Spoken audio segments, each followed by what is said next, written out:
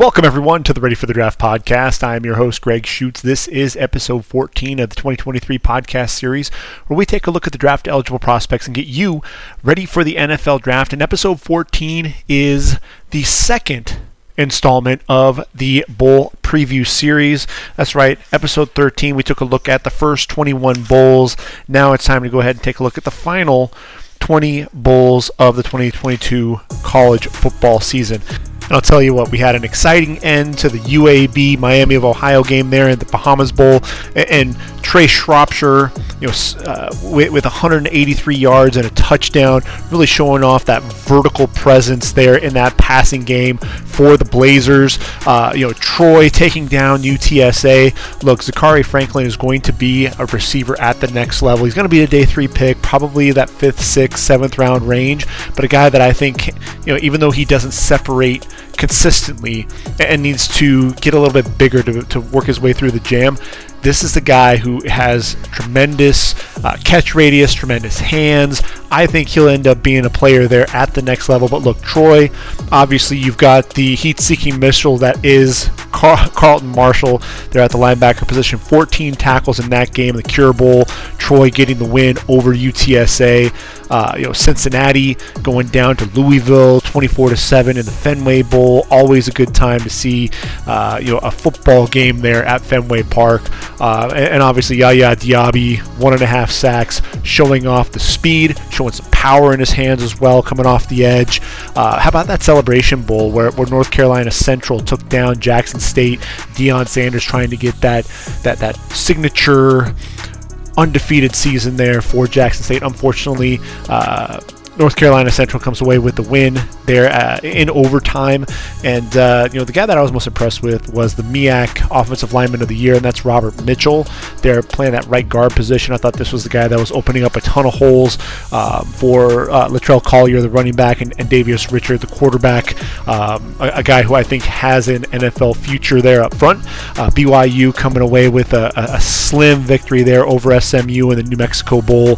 That was an exciting game. Ben Bywater, only a sophomore, but he was the guy that really was a standout there.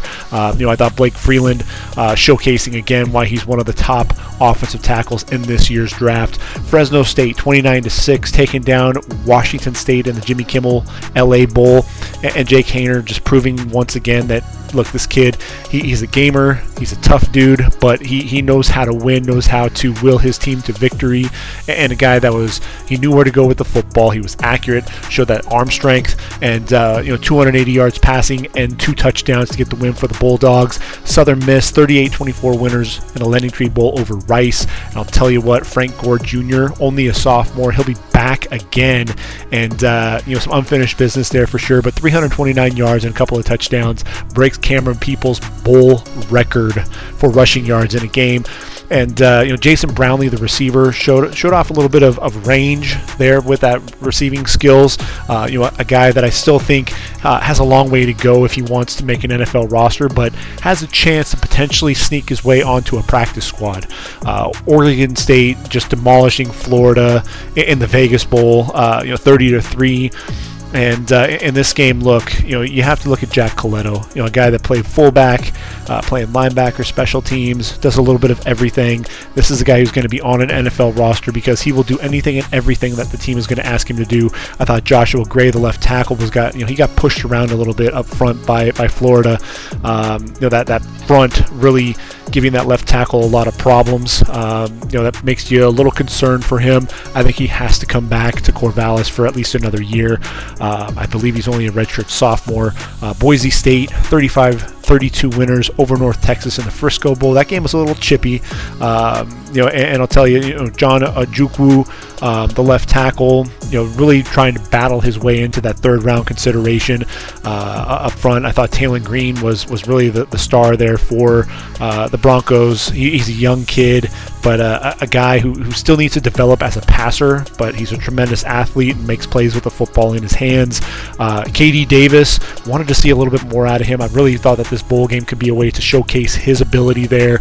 on a national stage, and a guy who just flies around, makes plays on the football, and we just didn't really see a ton of that in this game, which really is a disappointment for me, because I'm looking at Carlton Martial. I thought he really stepped up and played well. You think of a guy like Jatavis Brown coming out of Akron, goes to the Chargers, undersized linebacker, really showcasing his ability.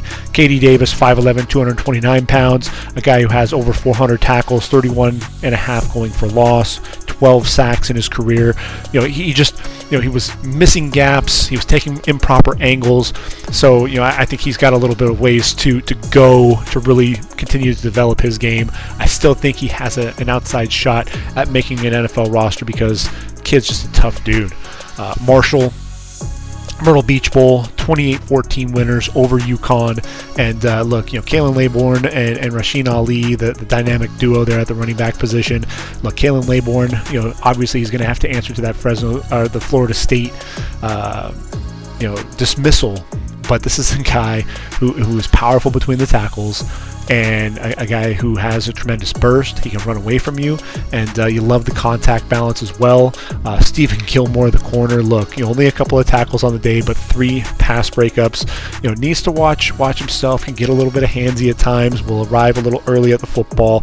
Not the biggest guy either at just 6'2", 169 pounds. So he's got the length, but he's a guy that could get pushed around by some of the bigger receivers.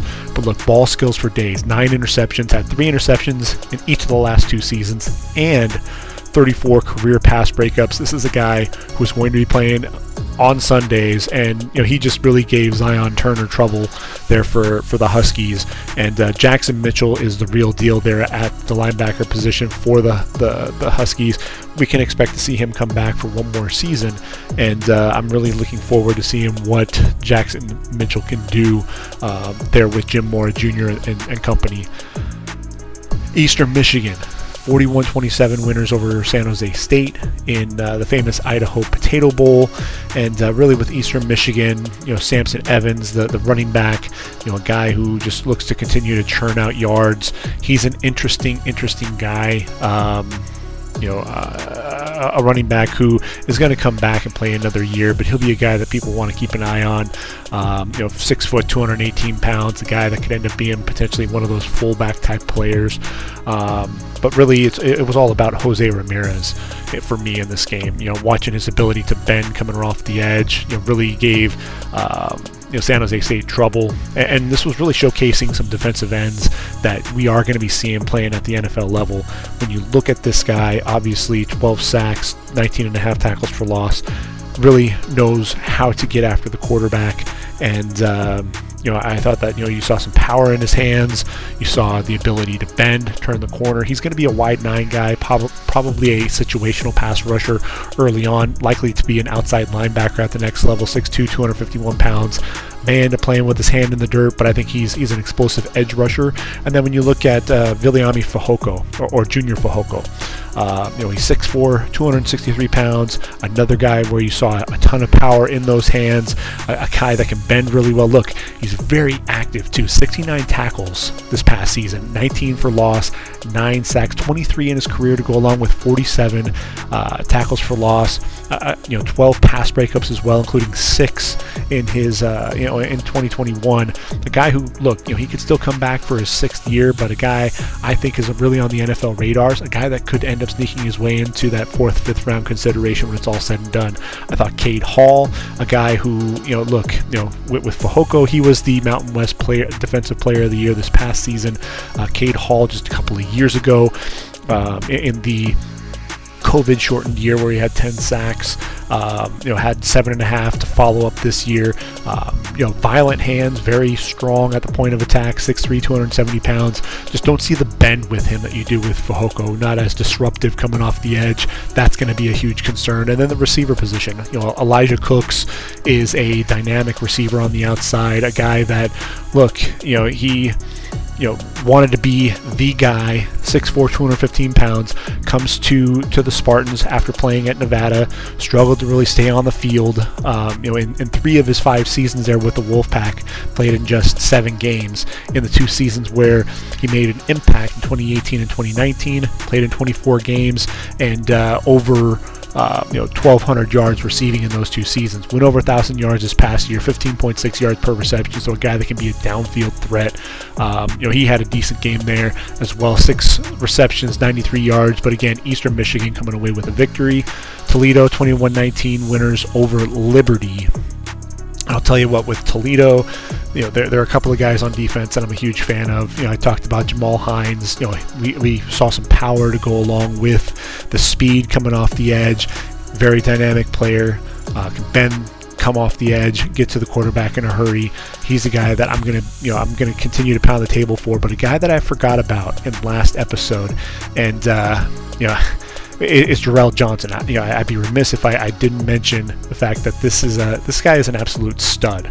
The nation's leader in tackles for loss at 22, and in this game, the Boca Raton Bowl, 9 tackles, a sack, and racked up 5 tackles for loss. That's right, 5. And what you saw was a guy who was so physical at the point of attack, using those hands, just driving his man into the backfield. You watch him shed the blocks, stack, shed, and be able to chase down the ball carrier. A lot of times he was beating that right tackle to the inside, a jab step to the outside, get that inside move, and then once he got there, that burst, getting to the quarterback in a hurry, very disruptive. He's 6'3", 240 pounds, so he's a little bit of a lighter guy.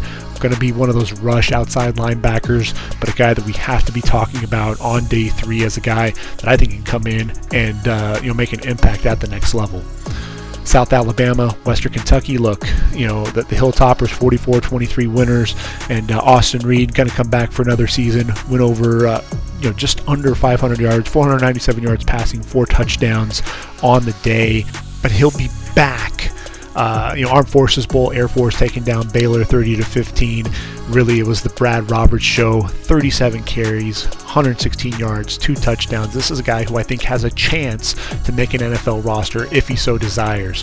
We know that the bill coming out, helping Andre Carter potentially make it to the NFL, looking at a potential first-round pick. I think Brad Roberts has a chance to sneak his way onto an NFL roster. I really do, because of that physicality with the way that he runs. He has a nice burst. Not going to be a guy that's going to run away from you, but a guy that's going to get up, pick up yards in bunches.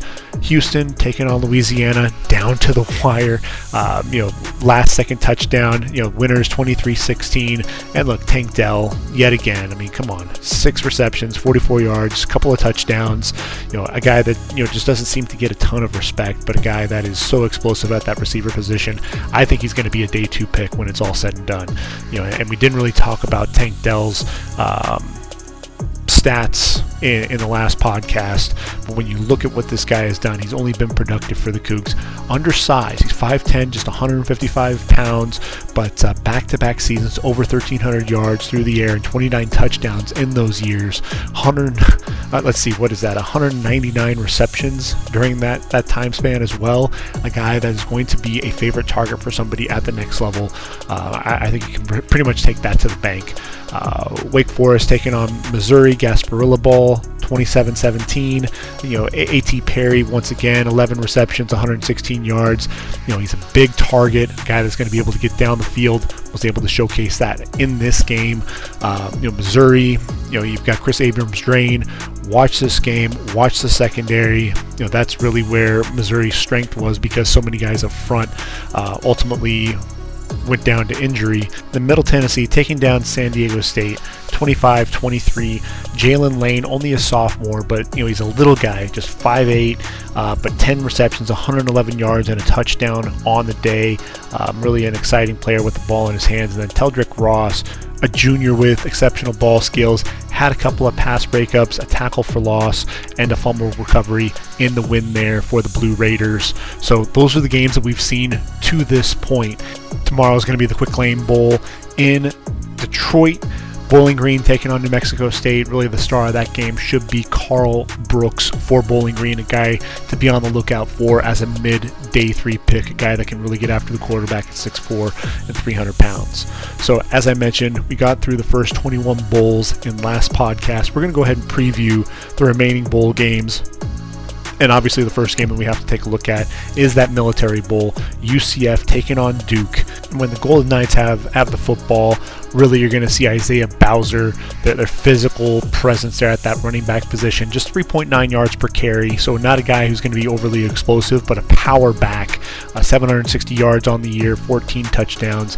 A guy, look, he played at Northwestern, transferred to UCF, and he'll be the guy to really keep an eye out for there when they're on offense. But defensively, Jason Johnson's going to be the guy, the inside linebacker, 119 tackles this past season as a junior. So he could be coming back. Likely, we would expect him to come back for one more year. A guy that just makes plays sideline to sideline, flies all the way around to the football. 6'2", just 200 pounds, so he's an undersized guy, but someone to keep an eye out for. They're just roaming the perimeter there for UCF. When you talk about Duke, obviously the quarterback Riley Leonard is going to get a lot of the attention. Only a sophomore. We'll be seeing him, talking about him next draft cycle, keeping an eye on his progress. When you talk about Duke and draft eligible prospects, we have to look at Shaka Hayward.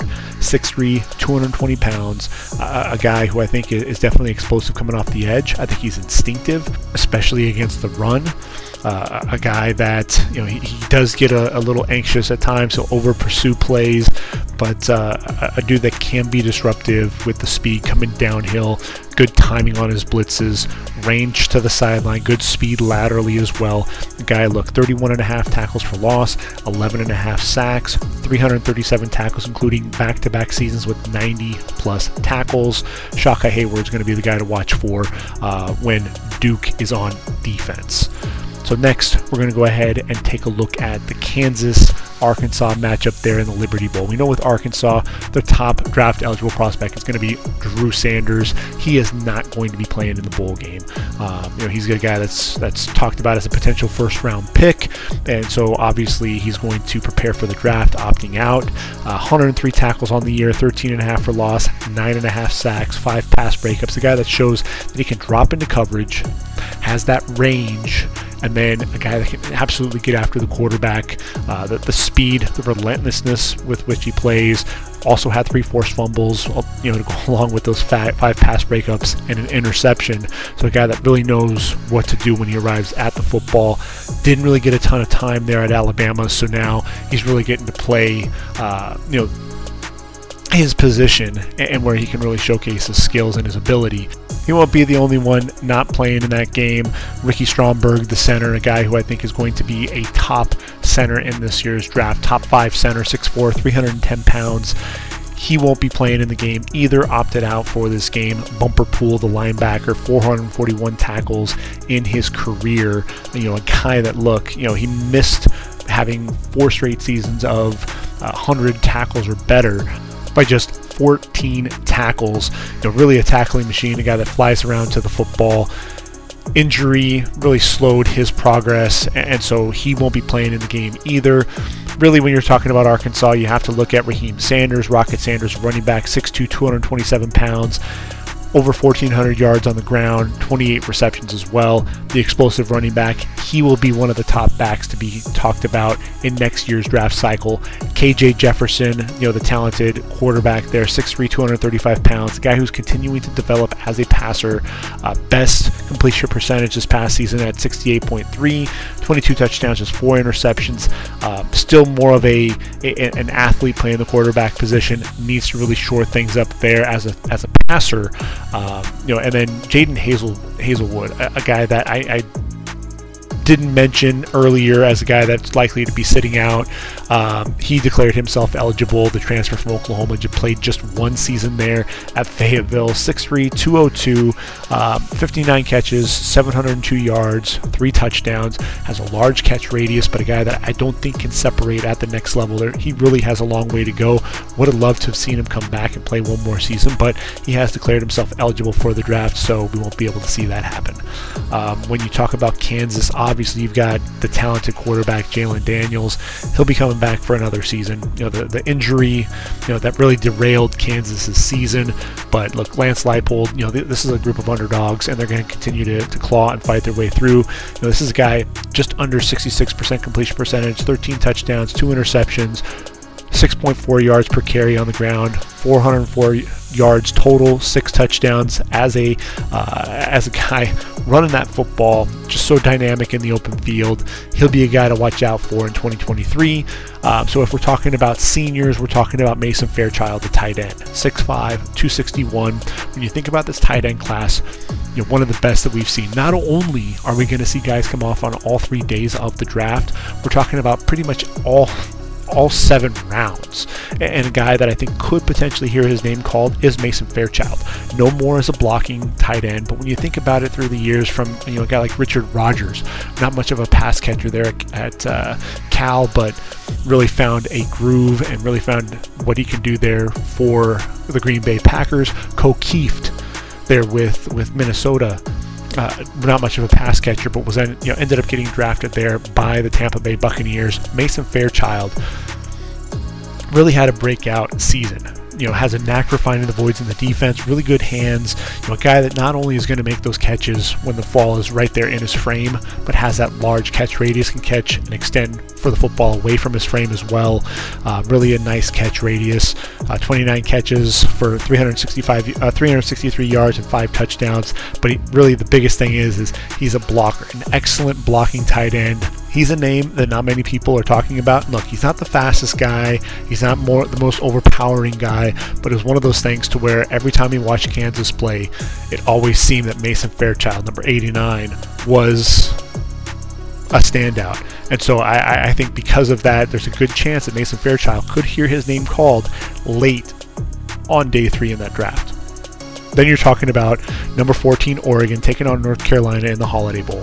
We already know that Christian Gonzalez, the 6'2", 200-pound corner, only a redshirt sophomore, transfer from Colorado, but a guy that, look, he can be physical, has just really oily hips. He's very fluid as an athlete, can run stride for stride, can be physical when you need him to, very patient, excellent ball skills as well. He'll be a first rounder, has a really good chance to be the number 1 corner taken off the board. Obviously you also have Noah Sewell, also won't be playing in the game. Noah Sewell, 6'3", 251 pounds, the junior. I think he was destined to be a first round pick. This was a guy that I thought at the beginning of the season, trying to learn Dan Lanning's defense, he really struggled to kind of get things going. Once he started understanding where he needed to be, I thought he really elevated his play, showing his ability to play fast, play sideline to sideline. When he's allowed to just turn things loose and not really have to think about things, he can really excel. As a sophomore, look, 114 tackles, 8.5 going for loss, 4 sacks, just 56 tackles this past season, 5.5 for loss, 1.5 sacks. You're really wanting to see him elevate his game. But what I thought he really showcased was his ability to drop into coverage a little bit more. He's a guy that is going to be an interesting study. I think he's still going to end up being a first-round pick. He'll be battling it out with Drew Sanders to be that number 1 inside linebacker. To me, he's going to be a late 1, early 2 in that consideration, but again, he won't be playing in the bowl. So when we are talking about Oregon and guys that are going to be draft eligible that will be playing, Alex Forsyth, the center, 6'3", 303. This is a guy, look, he's a veteran center, and a guy that I think when he's in the game, he makes the Ducks offense that much better. A guy that really takes charge of that group up front, and a guy that, he's not the best athlete, but a guy who's just technically sound, does a really good job, winning with leverage at the point of attack. And then obviously you have the big guy, Malasala, Amave Laulu. He's 6'6", 315 pounds, and this is a guy, he can drop his anchor versus a bull rush, be stout at the point of attack, also very athletic and get out and pull, and you see just the athleticism out there. But this was the guy who was thrown down with one arm by Jalen Carter, a guy that was beaten badly off of a speed rush when they played Washington in that loss. Barely even got a hand on Jeremiah Martin, and ultimately got to the quarterback. Also struggled with Braylon Trice. Had that kick slide, initially looked good, and then he gets overextended. Trice ends up beating him, force an inside hold. So Laulu is a guy who I think should come back for another year, but there's a chance because there is some of this excitement about some of the traits that we could see him decide to enter the draft. Really would have loved to have seen Drake Maye taking on the likes of Noah Sewell and Christian Gonzalez, but we know that at the end of the day, Drake Maye is going to have a stellar game. Obviously there's this talk about him potentially transferring, the NIL deals. Look, I think he's going to stay there as a Tar Heel. 6'4", 220 pounds, a guy, 373 total yards per game, very dynamic quarterback. He'll be a lot of fun to watch in this bowl game, going up against, a very tough Oregon front. Josh Downs will not be playing in the game, 5'10", 180 pounds. This is a guy that, I think he's quicker than he is fast. A guy that is so explosive, though, with his route running, understands how to set his man up, and is just so sudden in and out of his breaks. He'll be a guy that will excel at the next level because of his ability to get open. An open receiver is always the best receiver, right? But the guy that we have to be talking about in this bowl game is going to be Asim Richards, 6'4", 315 pounds. And look, with Asim Richards, what you have here is a guy who, there were reps against Myles Murphy where he was very light on his feet, showing excellent hands, his ability to hold up with excellent leverage, getting his hands under the pad level to stand up defensive ends, using his hands, driving Myles Murphy, clearing him out, washing him down the line, ultimately allowed Drake Maye a one-on-one versus Trenton Simpson. You love his ability to slide. You watch him against NC State. Drake Thomas, an explosive linebacker, was patient, waited for the spin move back to the inside, slides well to pick that up as well. So Asim Richards is a guy to me that you see the reps where he is dominating the man in front of him. You just want to see it on a consistent basis. I think he's going to be a guy that's going to end up getting drafted. He'll get to go up against the likes of Brandon Dorlus, DJ Johnson, guys who have a potential NFL future. And I think that'll be a nice test for him. Obviously, you have Bo Nix coming back for Oregon next season, and he's got a couple of guys that are joining him. His running back, Bucky Irving, his receiver, Tony Franklin. Those guys are both sophomores, so I think Oregon's going to be a scary team in the Pac-12 in 2023. Nix is going to get to go up against a very depleted secondary there for the Tar Heels, especially when you're talking about Storm Duck and Tony Grimes and Cameron Kelly all deciding to leave via the transfer portal. So it's going to be interesting to see just what Bo Nix can do. This may be a nice springboard into that 2023 season. Texas Tech taking on Mississippi, Texas Bowl, NRG Stadium. When you talk about Texas Tech, obviously you've got Tyree Wilson. Tyree Wilson is not going to be playing in this bowl game. This is a guy that's going to be getting ready for the draft, and it makes perfect sense. This is a dude who, 6'6", 275 pounds, an incredible wingspan, tremendous burst, a guy who plays with excellent effort as well. 61 tackles on the year, 14 going for loss, 7 sacks, a guy who I think has a chance to be a top 5 pick because of his ability to make plays. And look, he's a number 4 tackler on his team. When you think about that, as this defensive end, a guy that can get after the quarterback, he's also very active, a guy that's going to give you nonstop effort. You love being able to see that. And this is a guy, no offense to Myles Murphy, I think Tyree Wilson is going to end up being the number 1 defensive end in this draft. Not the most explosive. I think Myles Murphy gets him on the explosiveness, but the length, the power, and you do see some of that quickness from him. I think that's where he has a little bit more of those traits than Myles Murphy does. But unfortunately, we won't get to see him in this bowl game. One guy that you are going to get to see is SaRodorick Thompson. And what I like about SaRodorick Thompson is he's 6 foot, 215 pounds. Not the biggest guy by any means, but he's physical. He's physical at the point of attack. Drops that pad level, the contact balance, runs through contact. A guy that was just a leader there for the Red Raiders. 39 touchdowns in his career, 90 receptions as well. A guy that's battled some injuries, but he's not the most explosive guy by any means. But a guy that just knows how to make plays and get things done. And a guy that I think could find his way onto an NFL roster just because he's a guy that can do a lot of things right. and you love his ability, the vision, his ability to bounce the football outside and really just churn out extra yards. A guy that's going to wear out defenses, really more of a physical one cut and go type of runner with really good speed. I think Jalen Hutchings, the defensive tackle, look, he's only 6 foot, but 305 pounds. He's another guy that's going to be interesting on the interior of that line. I think Hutchings is a guy that can make plays up front, and without Tyree Wilson in the roster, on the roster for the game, he's a guy to really be on the lookout for as a guy up front to make plays. 18.5 tackles for loss, 7.5 sacks in his career. He's a guy that could end up making life miserable up front there for Ole Miss. You look at Tony Bradford, the defensive tackle as well. 25 tackles for loss, 11.5 sacks, including 5.5 this past season. Another guy who I think he wins with excellent hands. Really worked on Anton Harrison, the left tackle out of Oklahoma. Used his hands, shoving him back, especially forced Harrison's pad level to get a little bit too high, and was able to really drive him back and work him all the way to Dylan Gabriel, a guy that, look, he's 6'1", 300 pounds, so these guys aren't the biggest guys by any means, but guys who are explosive, can get up the field and make some plays. So I think that'll be an interesting matchup there for a guy like Nick Broeker. Now, Nick Broeker, to me, is one of the top 3 force guards in this draft. I think obviously you have Osiris Torrance, you've got Andrew Voorhees, you've got Jarrett Patterson, but I think Nick Broeker has to be right in that conversation because he is so technically sound. 6'5", 305, played left tackle. Ultimately now moves inside to the guard position where I think he's better off. And a guy who I think can struggle against some of the power at times, but the technique is really what you see here with this guy. Plays with excellent leverage, and doesn't, he keeps that pad level low. That's one of the things that you aren't going to see, is that pad level riding up.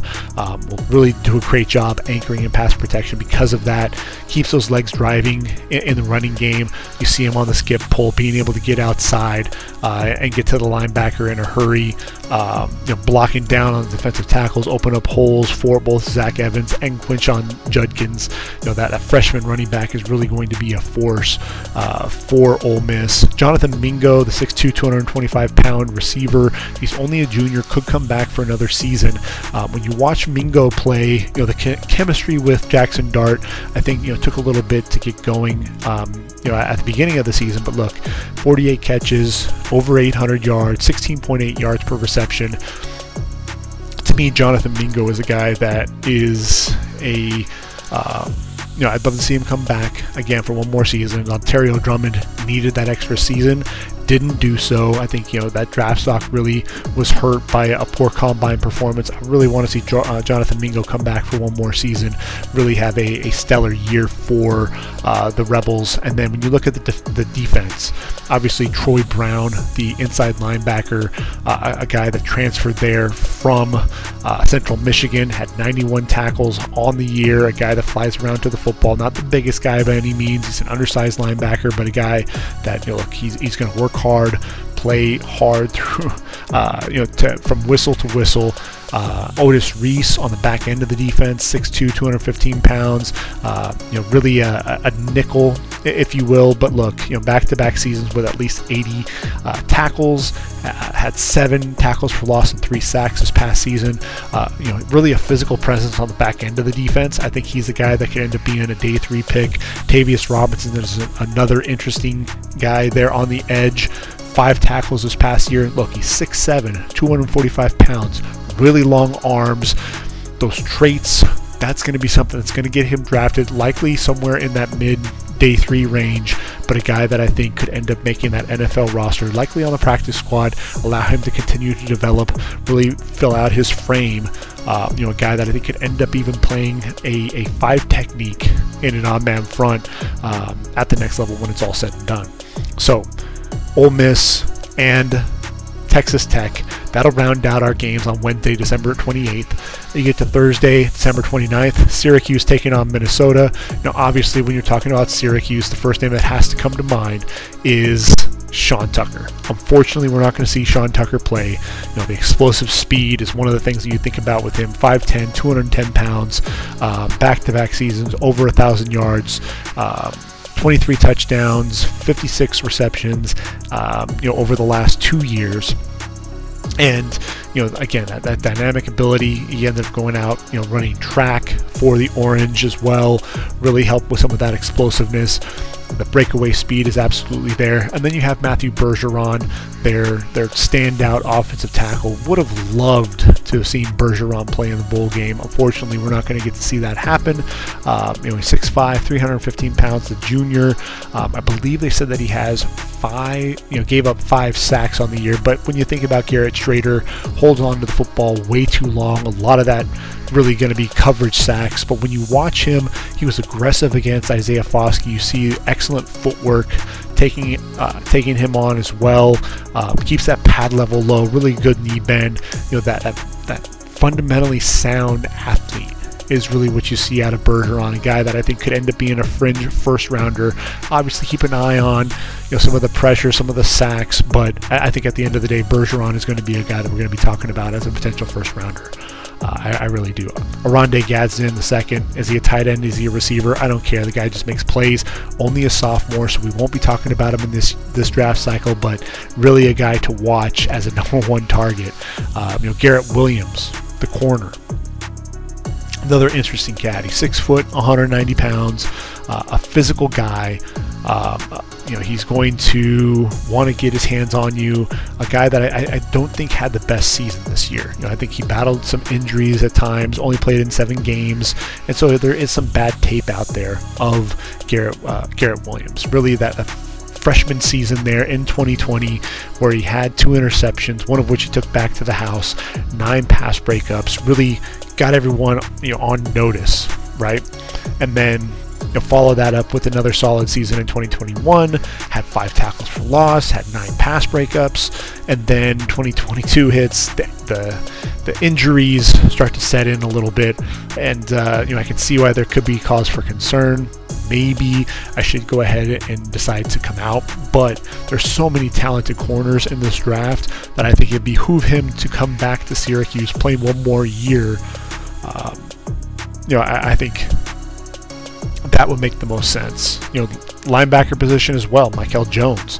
Look, he's 6'1", 224 pounds. The junior, very active at that linebacker position, but I think he's another guy that needs to come back, play 1 more year. Don't decide to head out. I think he's played 4 years there for the Orange, but he could come back for 1 more season thanks to that 2020 COVID year. 109 tackles in 2021. Followed that up with 84 this past season. A guy that can get after the quarterback a little bit as well. I think of Michael, and I think of a guy like Zaire Franklin. A guy that when he played at Syracuse, 6 foot, 236 pounds, a little bit of a bigger dude, but a guy that will fly around and make plays. When you talk about Zaire, 310 tackles, 31.5 going for loss, 8.5 sacks. You compare that with Michael Jones has done to this point, 299 tackles, 22 going for loss, 8.5 sacks. So the comparisons can absolutely be there. And I think Michael Jones, I'd love to see him come back for 1 more year, but if he does decide to call it a career, this is a guy that has really put together some good film there at Syracuse. So when Syracuse is on defense, they're going to have to deal with the likes of Mohamed Ibrahim. And Ibrahim, I wasn't sure if he was going to be playing in the bowl game or not because, this is a guy unfortunately had that knee injury when he was off to such a fantastic start this past season. Had 30 carries, 163 yards, and a couple of touchdowns. Ends up getting the knee injury in that first game, but follows that up this year with, just under 1,600 yards on the ground and 19 touchdowns. A physical back, a guy that's going to be a downhill runner. He's going to be difficult to bring down. He'll be a day 3 guy. He'll probably end up being a 5th or 6th round pick, especially because he hasn't shown his ability to catch the football out of the backfield. And look, really, the Gophers, the way that their offense is run, they don't throw the football a ton. Tanner Morgan gets hurt, and obviously that really changes their game plan. It's really going to be centered around Ibrahim running the football. He's going to be a guy up front that you're really going to have to watch out for. He's going to be a lot of fun to watch. A guy that can run between the tackles, can get to the outside. He's not going to be the home run threat, but he will get his yards in bunches. And look, there's so many talented backs in the Big Ten. He's one of those guys that is people forget about. But because of that knee injury, but look, he's so patient.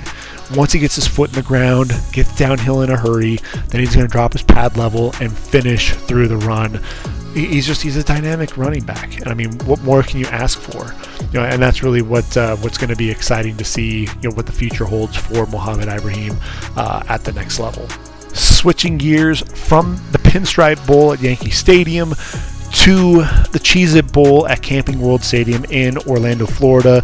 Oklahoma taking on Florida State. Now the Sooners are going to be without their star running back Eric Gray, who's already opted out, wants to prepare for the NFL draft. 5'9", 206, over 1,300 yards on the ground, 6.4 yards per carry, 11 touchdowns. And look, this guy had 99 receptions in his career between Oklahoma and Tennessee. He's a guy that just continues to get better as the game goes on.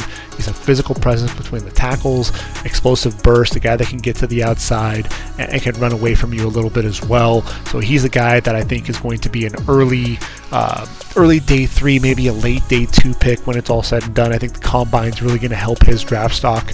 Anton Harrison, I mentioned him earlier, a ton of length on the outside for Oklahoma. And a guy that I think has he has the traits that everybody looks for, and he has the length that everybody looks for, and has the reps that he's put together that shows that he can be a pass protector on the outside, and a guy that can also be a tremendous run blocker. But consistency is an issue with him. I think technique gets lost at times, but I think he's one of those guys that teams will look at and say, we can probably mold him into an NFL caliber starting offensive tackle. I think because of that, he'll probably be a day 2 guy.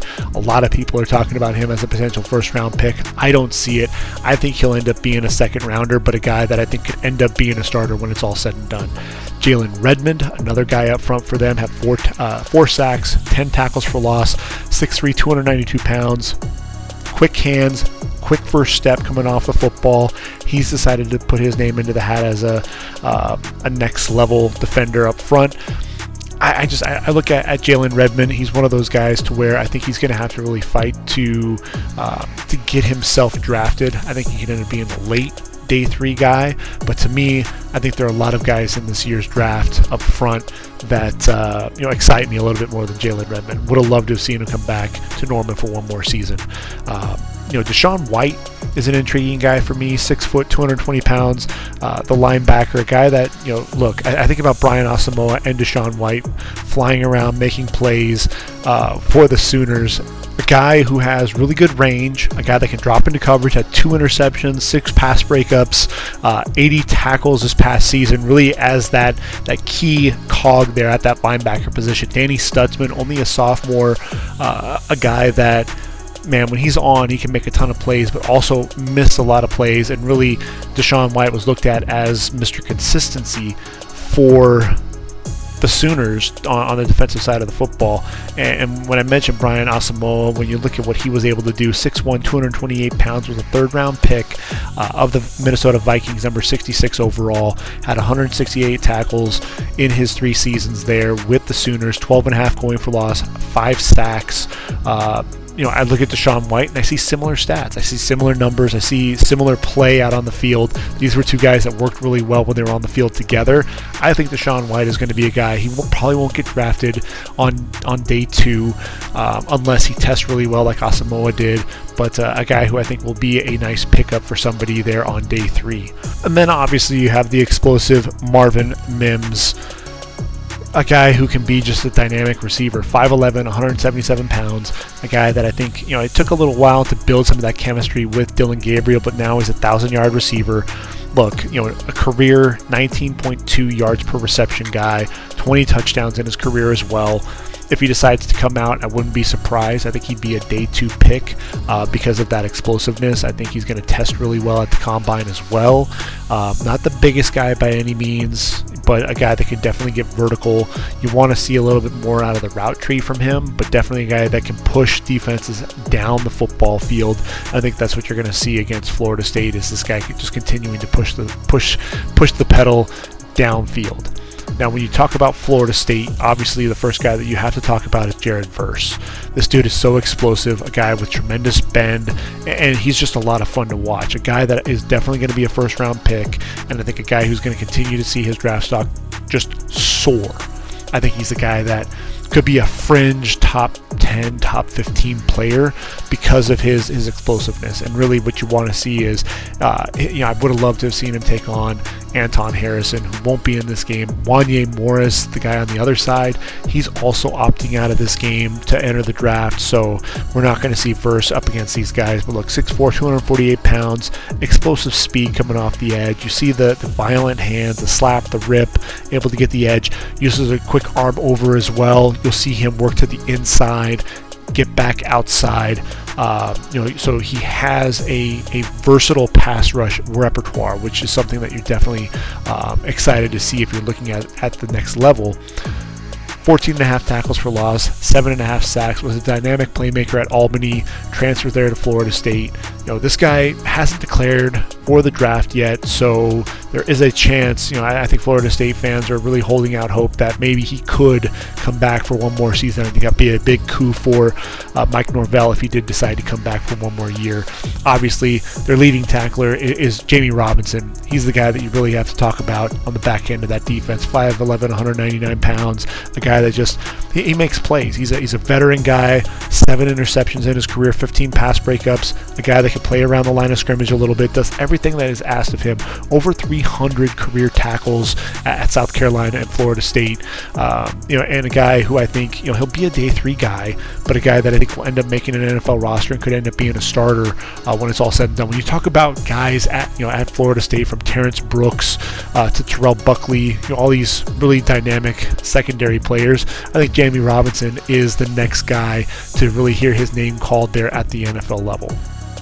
Moving on from the Cheez-It Bowl to the Alamo Bowl in San Antonio, we've got the number 20th ranked Texas Longhorns taking on the number 12 Washington Huskies. Washington already gotten some big news from a lot of guys that they are coming back for one more season. Michael Penix Jr., probably the biggest name. Penix Jr. really surprised people, I think, with the arm strength. I saw it at Indiana. This guy, 8th in the Heisman voting this past season as well. 66% completion percentage, over 4,300 yards, 29 touchdowns, 7 interceptions. So 7 interceptions were very costly. But look, this was a guy at Indiana, battled injuries. When he was healthy, this was a guy that, you saw the arm talent, you saw his ability to make plays, but just struggled at times there at Indiana. Over 60% completion percentage in his first 2 seasons, then sub 60% his final 2 seasons with the Hoosiers. Comes to Washington, really gets to showcase what he can do, and I think coming back for one more season is absolutely something that he needs to do. So I'm glad to see that happen. He's got a couple of 1,000-yard receivers, guys that we're going to be talking about in next draft cycle. Obviously, Rome Odunze is a big physical receiver, 6'3", 200 pounds, over 1,000 yards. Like I said, this past season, to go along with Jalen McMillan, 6'1", 180 pounds, a guy who could be a vertical threat. 8 touchdowns on the year for him. Those are 2 receivers that are going to be dynamic. I could see them entering next year's draft. Very explosive. I mentioned other guys that were coming back for one more year. Braylon Trice, he's a big physical dude, a guy that has a tremendous burst. 8 sacks on the year. He's decided he's coming back to Seattle, as is Zion Tupuola-Fatui, the outside linebacker, a guy that's battled some injuries, and a guy that didn't start the entire season there for the Huskies. So I think really getting a full season under his belt and putting together some really good game film is what you're going to want to see there. Washington, though, you've got some guys up front that you're going to have to watch and keep an eye out for. Obviously, Jackson Kirkland was the guy that everybody was talking about because he looked like a bona fide offensive tackle prospect. Injuries really slowed him down. He's now kicked inside to guard. He's 6'7", 300. He's a guy that I think people are going to continue to keep an eye out for, but I think the red flags from an injury standpoint will be too much for him. He may not even get drafted when it's all said and done. The left tackle, Troy Fautanu, he's 6'4", 312 pounds, only a redshirt sophomore. He'll probably come back, but a guy who is very exciting to watch. He's very quick, light on his feet. You see the hands, able to easily strike and keep the defensive end off of his path. Does a great job redirecting, not only in pass protection, but then also in the running game, that leg drive as well. Needs to watch himself, with lunging when he gets out into space. So he'll try to hit that moving target. He'll lunge at him, and he will lose his balance, sometimes even fall down without even touching anybody. A guy who I think will ultimately transition to the guard spot when it's all said and done at the next level. And then, the last guy you have to talk about is Henry Benivulu. He's 6'7", 307, nearly 35-inch arms. He's very tough along the interior of that line. He's another guy that I think NFL teams are going to be watching for here, taking on Texas, especially when you have to take on a guy like Keondre Coburn, a dude who is as big as a house. For Texas on the interior of that defense. 6'2", 348 pounds. The short area burst is actually pretty impressive for this dude. 15 tackles for loss, 6.5 sacks. He's so stout at the point of attack. A guy who, I think he gets a lot of reps there for Texas. So a guy that I don't think is going to wear down a ton. Played in over 50 games for the Longhorns. He's really a guy to me that is interesting as that defensive tackle. I think a guy who's going to end up being a day 2 pick, and a guy that can end up being in the league for a long time at that nose tackle position. A junior who's really gotten interesting is Jalen Ford there for Texas. Look, 6'3", 234 pounds, a guy who flies around, just seems to always make plays. You turn on the film and 41 is everywhere. He was making plays behind the line of scrimmage, making plays, sacking the quarterback, making plays running laterally sideline to sideline, can drop into coverage a little bit as well. I think Jalen Ford's really made a name for himself, and he's a guy that I hope comes back for one more season. He's 6'2", 221 pounds, over 100 tackles this past season, 10 tackles for loss, 4 interceptions as well, 3 forced fumbles. But I could also see him deciding to enter the draft just because he had such a dynamic year. But you worry about guys who have just 1 year of production under their belt. I'd love to see him come back and showcase his ability again and be one of those guys that we could talk about in the top 50 or 60 picks. Bijan Robinson won't be playing in the bowl game, but we know he's going to be the number 1 running back taken in the draft. I think if I'm the Eagles, I strongly consider Bijan Robinson on the top end of that draft, but a guy who also, he's not going to get past round number 1. He's so explosive. Look, 6 foot, 215 pounds, finished 9th in the Heisman voting, over 1,500 yards on the ground, 6.1 yards per carry, 18 touchdowns, 19 receptions. You watch him as a pass catcher, and he looks like a receiver with the body control, his ability to contort his body in the air, tremendous footwork along the sideline as well. And then, look, he has tremendous speed. He can run away from you, has the power between the tackles. He's reminiscent of Saquon Barkley. I'm not putting him, in that same conversation as Saquon. I don't think he's quite as physical or quite as strong as Saquon is, but Bijan has that the contact balance, the physicality, and the speed, his ability to run away from guys. He's going to be interesting. I think he'll test really well. It's just going to be a question of exactly how high he comes off the board. If there's a team like Philly who, look, they're deep at every position, if they're looking at it and they're saying, all right, this is a luxury pick, middle of round number 1, then why not? Would you take him in the top 10?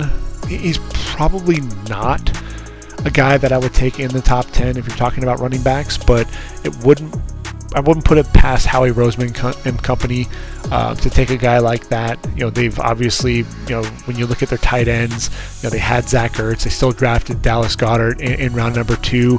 They've got Miles Sanders on the roster. Wouldn't put it past them to decide to go after Bijan Robinson as well. Load up at multiple positions. I could absolutely see that happening. They obviously need to get better up front.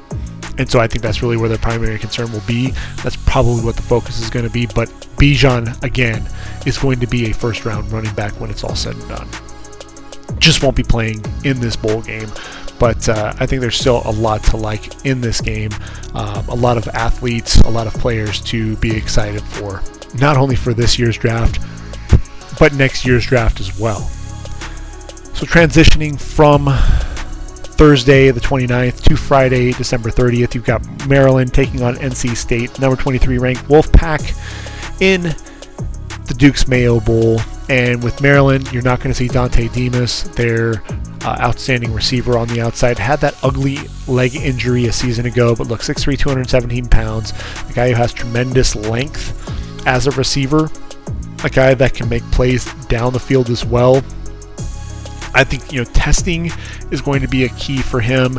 Really show that he can be explosive, stretching the defense. He has that length, but the question is going to be, can he separate on a consistent basis? I think that's really going to be a huge question mark for Dante Demas.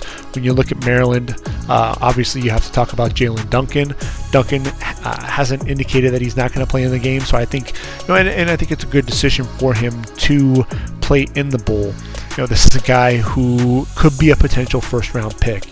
People talk about him as that dancing bear, a guy that is very light on his feet.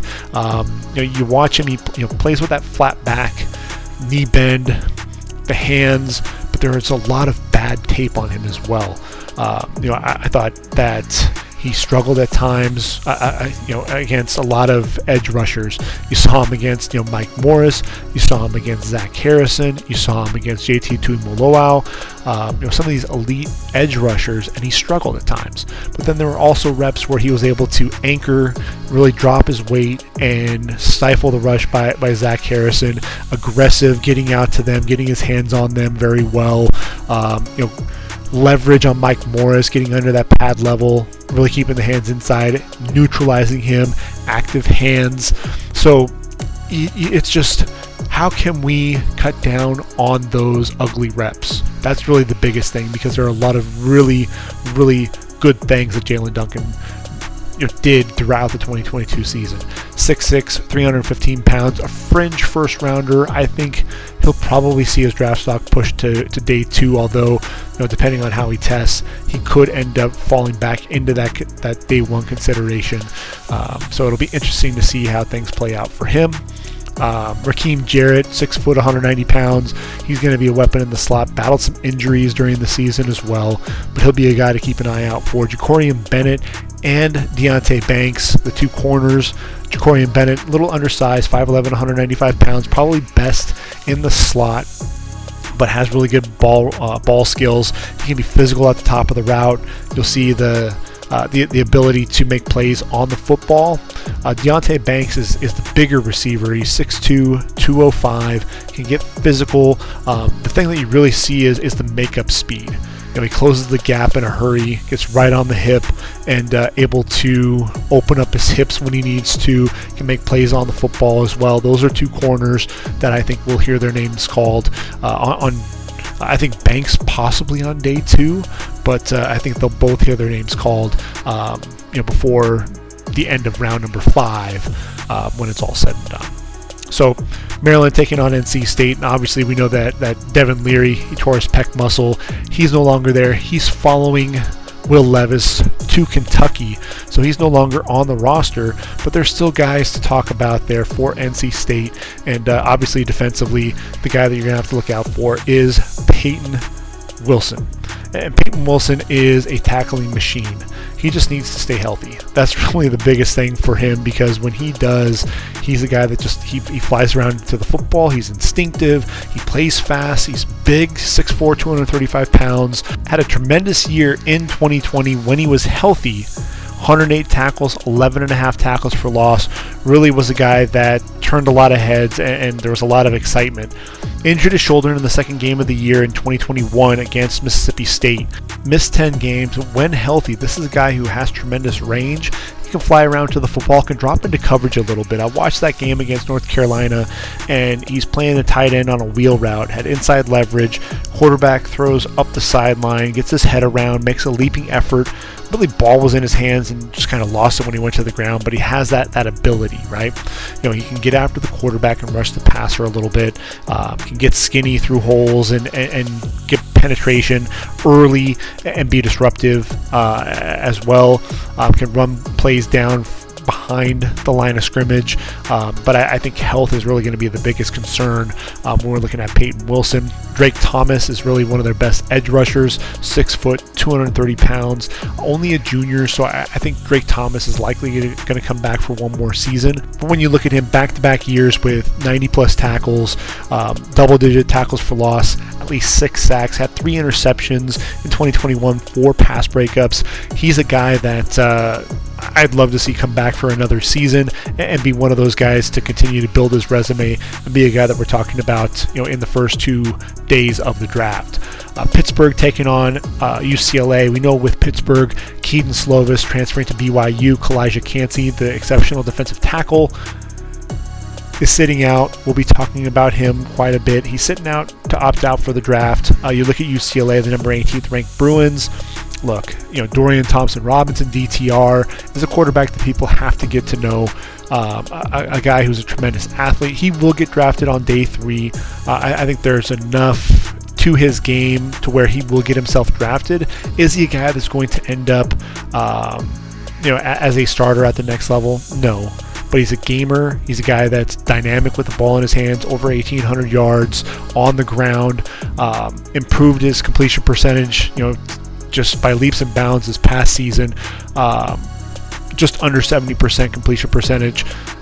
Needs to cut down on the interceptions, but and some of the poor decision making. You saw that against USC. Didn't see the linebacker that's undercutting the route. Some really unfortunate timing to some of his interceptions. Zach Charbonnet, to me, is one of the best running backs in this year's draft class. 6'1", 220 pounds, over 1,300 yards on the ground, 7 yards per carry, 14 touchdowns, also had 37 receptions. That dynamic receiver. He is a one-cut-and-go type of a guy, but can make you miss out in the open field, will drop his pad level and run you over, and he may not be a guy that's going to ultimately outrun you, but he's going to get a ton of yards in bunches, and I think he can be a 3-down back because of his ability to catch the football coming out of the backfield. I would have loved to have seen Pittsburgh and Kalijah Cansey, seeing what they can do there with Zach Charbonnet. When I think about Pittsburgh, I look at Servassier Dennis, their active middle linebacker, 6'1", 230 pounds, 94 tackles this past season, 12 going for loss, 7 sacks, very active, a guy that times his blitzes well, can be explosive there, can drop into coverage a little bit. I think he's going to be very exciting to watch. And then Israel Abanikanda, the running back, 5'11", 215 pounds, a guy that only a junior, over 1,400 yards on the ground, 20 touchdowns. Really, Keaton Slovis kind of slowed by the injuries and the concussions, and they had to really lean heavily on Abanikanda, and we really got to see him showcase what he can do. He's a guy to watch out for on the offensive side of the football, and could decide to enter the draft if he so chooses. When you look at the next game on the schedule, it's really going to be a fun one to watch. Notre Dame taking on South Carolina. Irish ranked number 21. Gamecocks now at number 19. Took down 2 top 10 teams. They get to play in the Gator Bowl there. I think it'll be a virtual home game for the Gamecocks. And we get to see Spencer Rattler really spin the football, struggle for much of the year, but when it counted against top 10 teams, Spencer Rattler stepped up and just was absolutely dynamic. Just throwing dime after dime, showcasing that arm strength and showing why he was really looked at as one of the top quarterbacks coming into last season. 6'1", 200 pounds, tremendous arm strength. Look, what he did against Tennessee, the 6 touchdown passes was absolutely ridiculous. Follows that up and able to really take down Clemson. Against Tennessee, 81% completion percentage, 438 yards, 6 touchdowns, 0 sacks. First 10 games, 65% completion percentage, 198.2 passing yards per game, 8 touchdowns, 9 interceptions. He's a big reason why we're talking about the Gamecocks in the Gator Bowl this year, and there's a lot to be excited about if you're a Gamecock fan going into 2023. His dynamic receiver, Antwane Wells, the James Madison transfer, 6'1", 207. This is a dude who was making plays all over the field, and he's going to be a dynamic playmaker, that's for sure.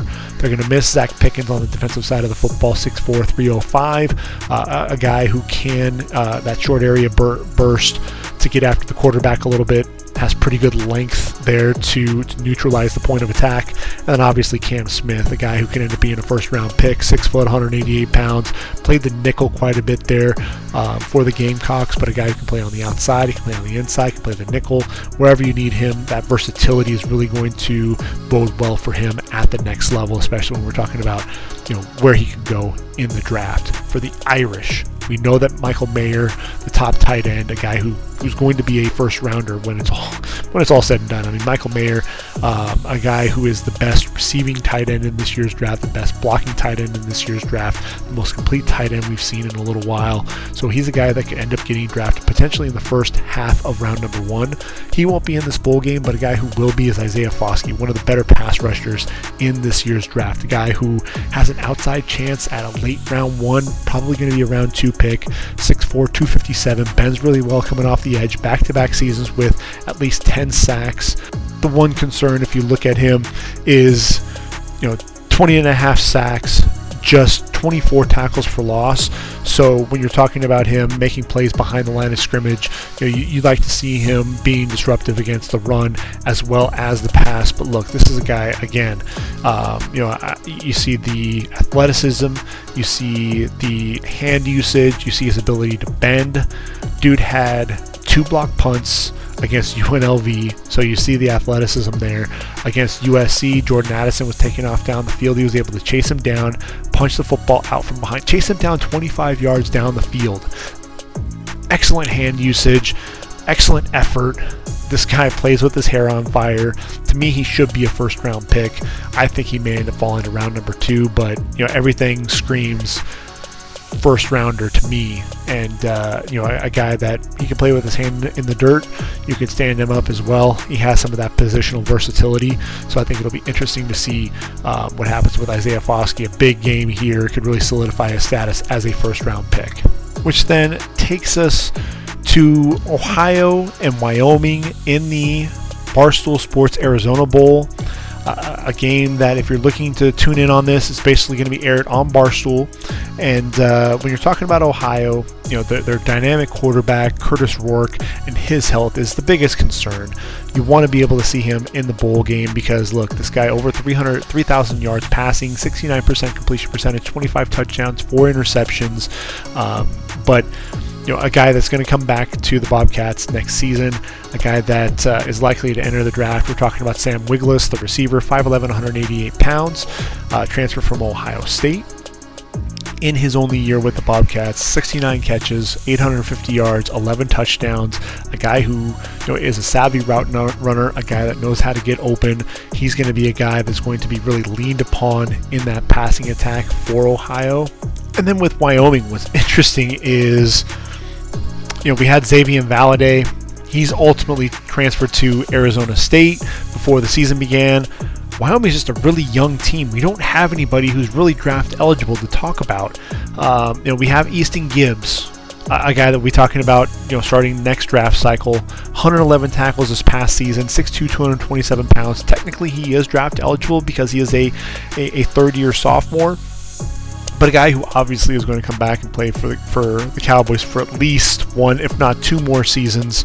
242 tackles so far in his career, 17.5 going for loss, 5 pass breakups as well. A guy who has a nose for the football. And how about Devon Harris? 6'4", 223 pounds. He's an undersized defensive end, but a guy who just knows how to get after the quarterback. In his first year of really sustained action and significant action, 13 tackles for loss, 8 sacks, a guy who I think is really going to, he led the pass rushers. They had 5 guys with at least 4 sacks this past season, and Devon Harris was the guy that really was the guy that was really starting the drink there in terms of that pass rush. So I think the future will be bright for Wyoming, especially on the defensive side of the football. And then you've got Tennessee taking on Clemson, Orange Bowl, Hard Rock Stadium in Florida there. Tennessee, number 6 in the country, taking on Clemson, number 7 in the country. So the 6 and 7 teams. And when you're talking about, these two teams, obviously we were talking about a lot of guys who are going to opt out of this. We have the Biletnikoff Award winner, Jalen Hyatt, a vertical threat, a guy who obviously racked up a ton of yards, a ton of touchdowns. And that's why he ultimately ended up winning that Biletnikoff Award. You worry about him, though, that vertical presence, that vertical threat. Is he going to be another Corey Coleman?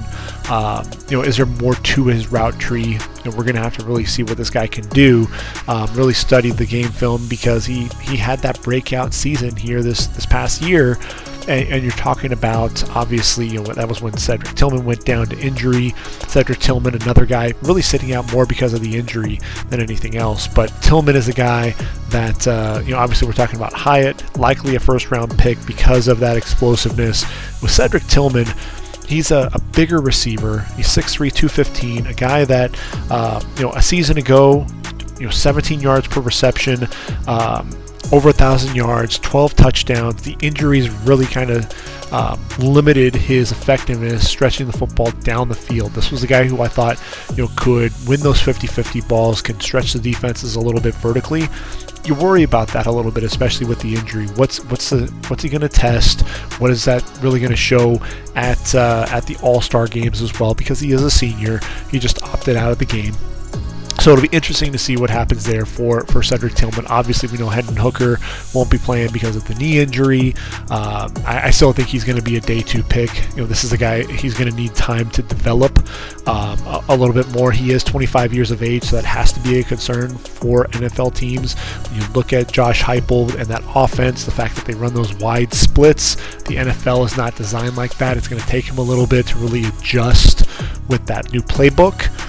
But the guy that I'm looking forward to seeing play is Darnell Wright. Would have loved to have seen him take on Myles Murphy. This is a guy who did a really good job against Will Anderson, and I think his draft stock is continuing to rise. A guy who I won't be surprised if we start talking about him in round number 1 as people continue to study the tape on him. A guy who, look, he's 6'6", 335 pounds, had some really good reps against Jalen Carter when Tennessee took on Georgia as well. You love the hands. He's physical. The lateral agility, especially against Will Anderson. That was one of the things that you absolutely saw when Anderson tried to get to the inside, a real strong power step and gets in there. And then the biggest thing was when Will Anderson would have those secondary moves. That's where Darnell Wright would get beat at times. So that's really where Wright has to work on, is that change of direction, especially with those secondary moves. But a guy who I'm really excited about at the next level. With Clemson, right now it looks like Bryan Bresee is likely going to be playing. And really with Bresee, the biggest thing that you have to worry about is his overall health. When this guy was burst onto the scene as a true freshman, he was absolutely dynamic. And that was one of the things that you absolutely that you see glimpses of even now. But as a true freshman, this guy 6.5 tackles for loss, 4 sacks. The explosive get off at that 3 technique was unparalleled for a guy at his age. But Fansided broke things down, and they noted that, look, after playing 432 snaps as a freshman, he was limited to 4 games and 145 snaps in 2021, 301 snaps in 11 games this past season. So that's 878 snaps plus the Orange Bowl in 3 seasons, 2 of which were plagued by injury. So when you think about that, 50 snaps a game, you're looking at somewhere between 16 or 17 full games. So as they noted there, it's a very short career. Marty Coleman doing a great job breaking things down in terms of what that looks like for Bryan Bresee. It makes sense for me to see Bryan Bresee play in this bowl game, really showcase his ability, and to show everyone that, look, that health should not be a concern. This is going to be somebody who you can draft in the top half of round number 1, and that's really the big thing when you're talking about the investment. And in round 1, you want to be able to say, okay, this is going to be my guy. This is who I'm going to go after. A guy that we can rely on as a playmaker. For the first contract into the second contract. Hopefully we can have him for a decade plus. Bresee, I mentioned Asim Richards earlier from UNC. Look, Bryan Bresee, when he was lining up over him, made him look silly. Quick arm over to the inside, chases after the quarterback. Drake May in that game. And I look at my notes, and it's just burst, using his hands to clear. Athleticism, chasing down running backs. That's one of the things that he was absolutely. You allow him to play in space. You also saw him standing up guards at the point of attack, inside zone plays where he's able to beat the block using his hands, stack, shed, and drop the running backs in the backfield. Bryan Bresee is a guy. People are comparing him to Taven Bryan. Is he going to have similar production at the NFL level? That's really the big concern that you have. So Bryan Bresee, hats off to you for likely playing in this game. I'd love to see him actually come back for one more year. The injuries over the last 2 may ultimately propel him into the draft, but the injury concerns could also be a reason why, hey, let's get him back for another year in a Clemson uniform and really let him have a full season under his belt. I still see him entering the draft because he's a guaranteed first-round pick unless something catastrophic happens. He's going to be a top 20 pick, but good on him for playing in this game, because look, we'd love to see his last game in a Clemson uniform in dominating fashion. If he can put together some really good reps against Darnell Wright, even better. We'll also get to see Trenton Simpson, the linebacker, likely going to be a first-round pick if he decides to come out. 6'3", 225 pounds. The range laterally is exceptional. Speed coming off the edge, blitzing, getting after the quarterback. Can drop into coverage a little bit as well. The explosiveness, the versatility. He's a guy that, look, Isaiah Simmons was the freakish athlete. He's not quite on that level, but he's pretty close in terms of the overall athleticism. He hasn't declared yet, but he'll be an exciting player to watch throughout the draft process if he decides to come out this year. Tyler Davis, another guy up front who's battled injury, 6'2", 300 pounds. The junior, when he's healthy, can be a menace, can be a force, but he's battled injuries this year. Had the torn biceps as well in 2021. If he could stay healthy, just that explosiveness coming off the ball, plays with excellent leverage, keeps that pad level low, and fires through gaps. He can be an exciting player to watch. One guy, as I mentioned earlier, who won't be in the bowl game is Myles Murphy, 6'5", 275, the junior. A lot of people think he's the number 1 defensive end prospect. And look, he's going to test through the roof. This guy, when you look at him, the 40 times are ridiculous. Really everything that this guy has screams top 5, top 10 pick potential. The production, look, 36 tackles for loss, 18 and a half sacks in his career. A guy that is a tremendous athlete. You love the wingspan to him. 5 pass breakups. Has 6 forced fumbles in his career as well. Knows how to, what to do when he gets to the football. The explosiveness, the lower body explosiveness. You'll see that in the vertical leap, the broad jump as well. His ability to turn the corner in a hurry, the change of direction. He has all the tools. Just hasn't really put together an explosive performance in his career to this point. And I think that's really the one thing that you're really wanting to see from him. He has all the traits that are there, the traits that are necessary. Against Florida State, I think that was a team that he seemed to really elevate his game against, with a couple of sacks. Each of the last 2 games had 3.5 tackles for loss in those games as well. What you love about Myles Murphy is he'll play both the pass and the run, and because of his athleticism, he's going to do things that Travon Walker it was able to do in last year's draft, and that draft cycle. And I think that's going to turn a lot of heads, force people back to the game film and say, you know what, this guy can do a lot of the little things, and he's so athletic. We can turn him into a complete defensive end. And so I think it's going to be interesting to see his explosiveness versus the length, the strength, and the power of Tyree Wilson, that position battle, to see who's going to be the number one defensive end taken. I think it's going to be a lot of fun to watch throughout the entire draft process. You move to December 31st, Saturday. Bama taking on K-State, number 5 ranked Alabama Crimson Tide in the Sugar Bowl, taking on the number 9 ranked Wildcats. And with Alabama, we've talked a lot about Bryce Young, Heisman Trophy winner a season ago, and the intelligence, the calmness, in that pocket, just the poise, mature beyond his years, his ability to manipulate the pocket. He's not I think he's a reluctant runner, but he'll take off and run when he needs to. A guy that he does a great job manipulating that pocket, being able to roll out a little bit, reset, and stay within that pocket. And when he does that, he can be very special. And that's one of the things that you absolutely love about him. Obviously, you have Will Anderson on the defensive side of the football, a freakish talent there at the outside linebacker position. Bednarik Award winner, Nagurski Award winner. A guy who is just the get off is unreal.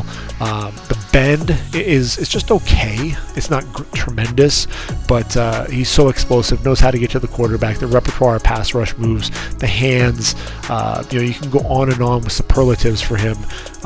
Those two guys could end up being 2 of the top 3 picks in this year's draft. They've both said that they are playing in this game, even though it's not in the playoff. Good on the 2 of them. K-State, you've got Deuce Vaughn, who basically looks like a Darren Sproles clone. The feet, so quick in the hole, hides behind the defenders and then pops out, and he's basically a bowling ball for a guy who is just 5'7", 5'6", 5'7", but has tremendous speed, breakaway speed, tremendous receiver as well. And then Cooper Beebe on that offensive line, another guy who's exceptionally physical at the point of attack. He has the ability to play tackle if you need to. So he's a guy that has that versatility. 6'4", 322 pounds, only a junior, but I could see him potentially entering the draft. A guy who could be that fringe day 2, early day 3 guy. Very physical at the point of attack, as I mentioned, generates a ton of movement, especially in the running game, blocking for Deuce Vaughn. And then defensively, obviously, you've got Julius Brents, 6'4", 202, tremendous length. I think that's really the thing that jumps out on the film. Struggled at times. With Quentin Johnson there in the Big 12 championship, but then there were other plays where this guy was just making plays on the football.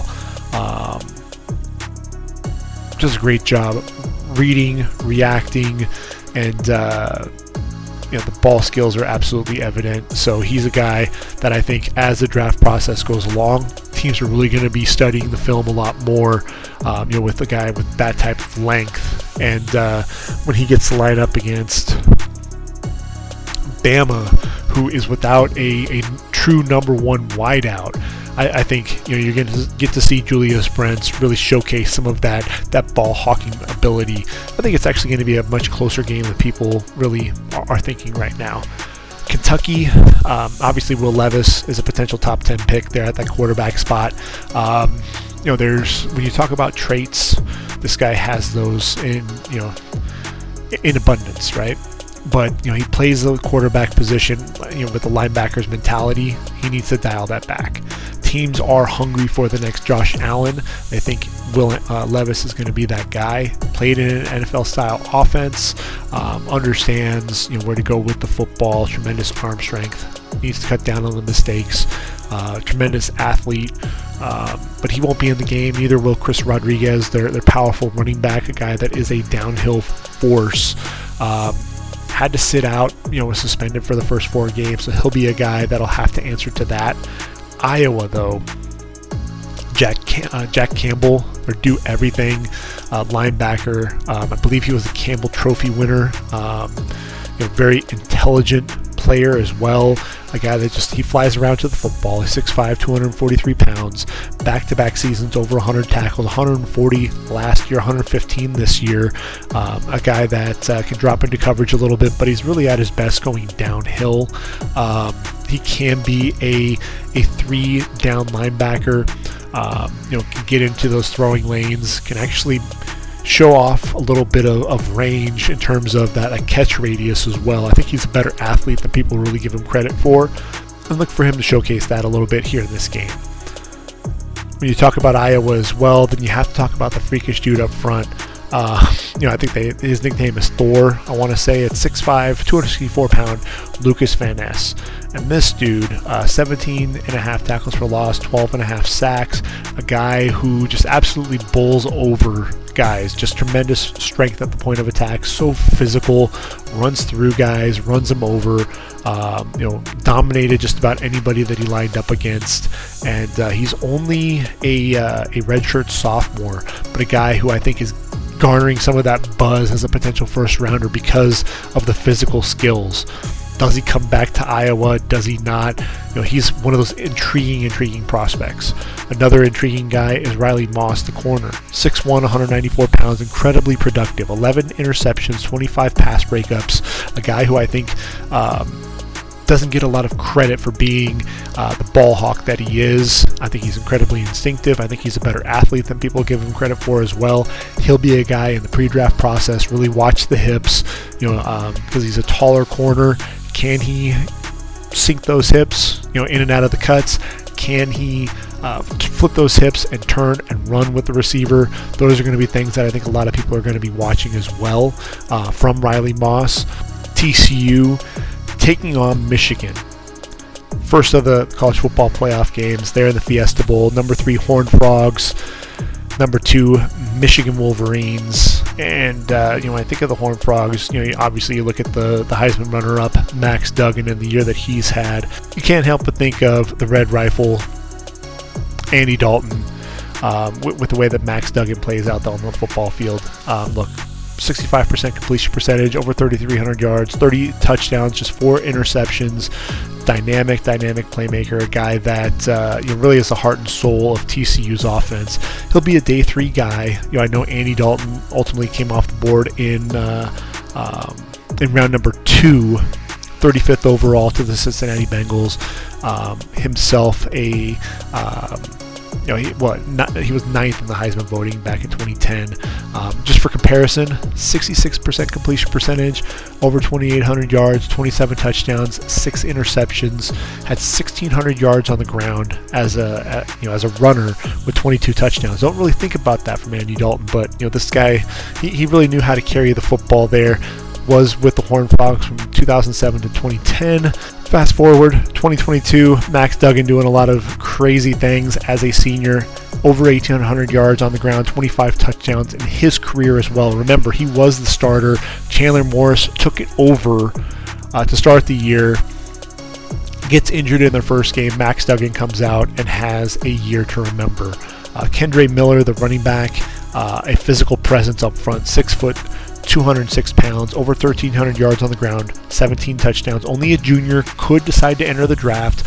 A guy who could end up working his way into being a top 5 running back in this year's draft class.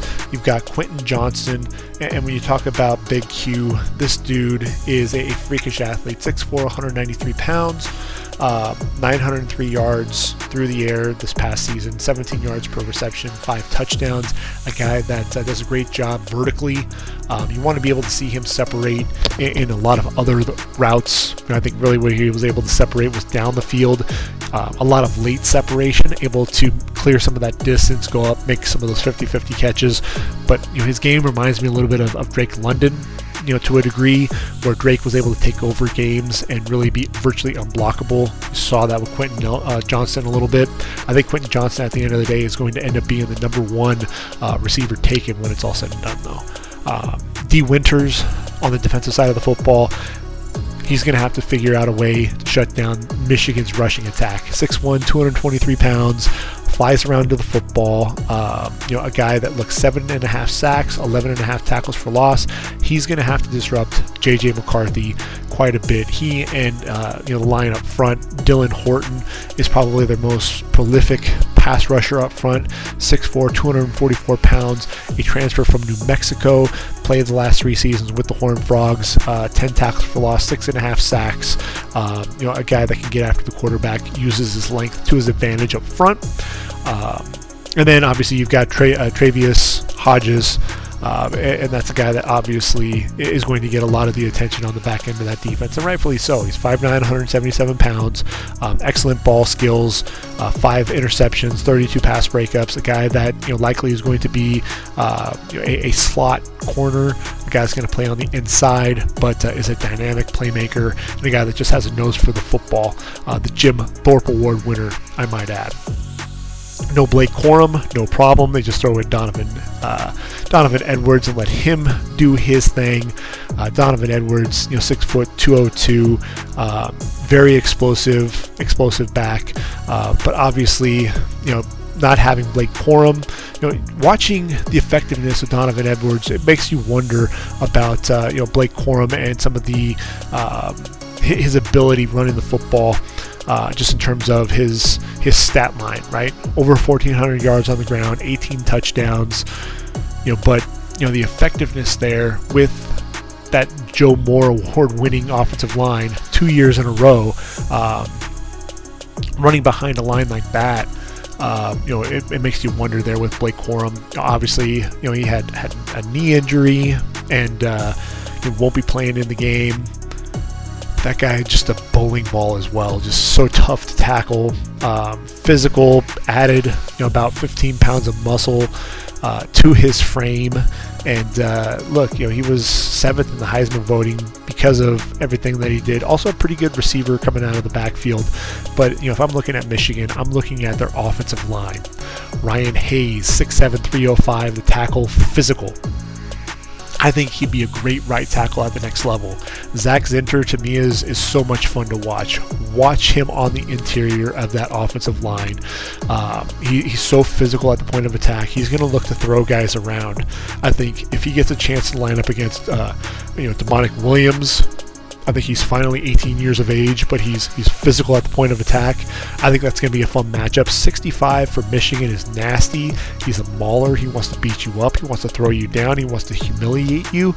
He's the type of guy that I would love to run behind if I were a running back. And then you have Olu Oluwatimi. And look, this is a guy, the Remington Trophy winner as a top center, 6'3", 307. To me, he's one of the better centers in this year's draft. A lot of people talk about, well, can he truly anchor? Is he, some of the athletic limitations? All I see when I put on the film is a guy that makes a ton of plays. Is a guy that can open up holes. You see the athleticism, being able to climb to the next level.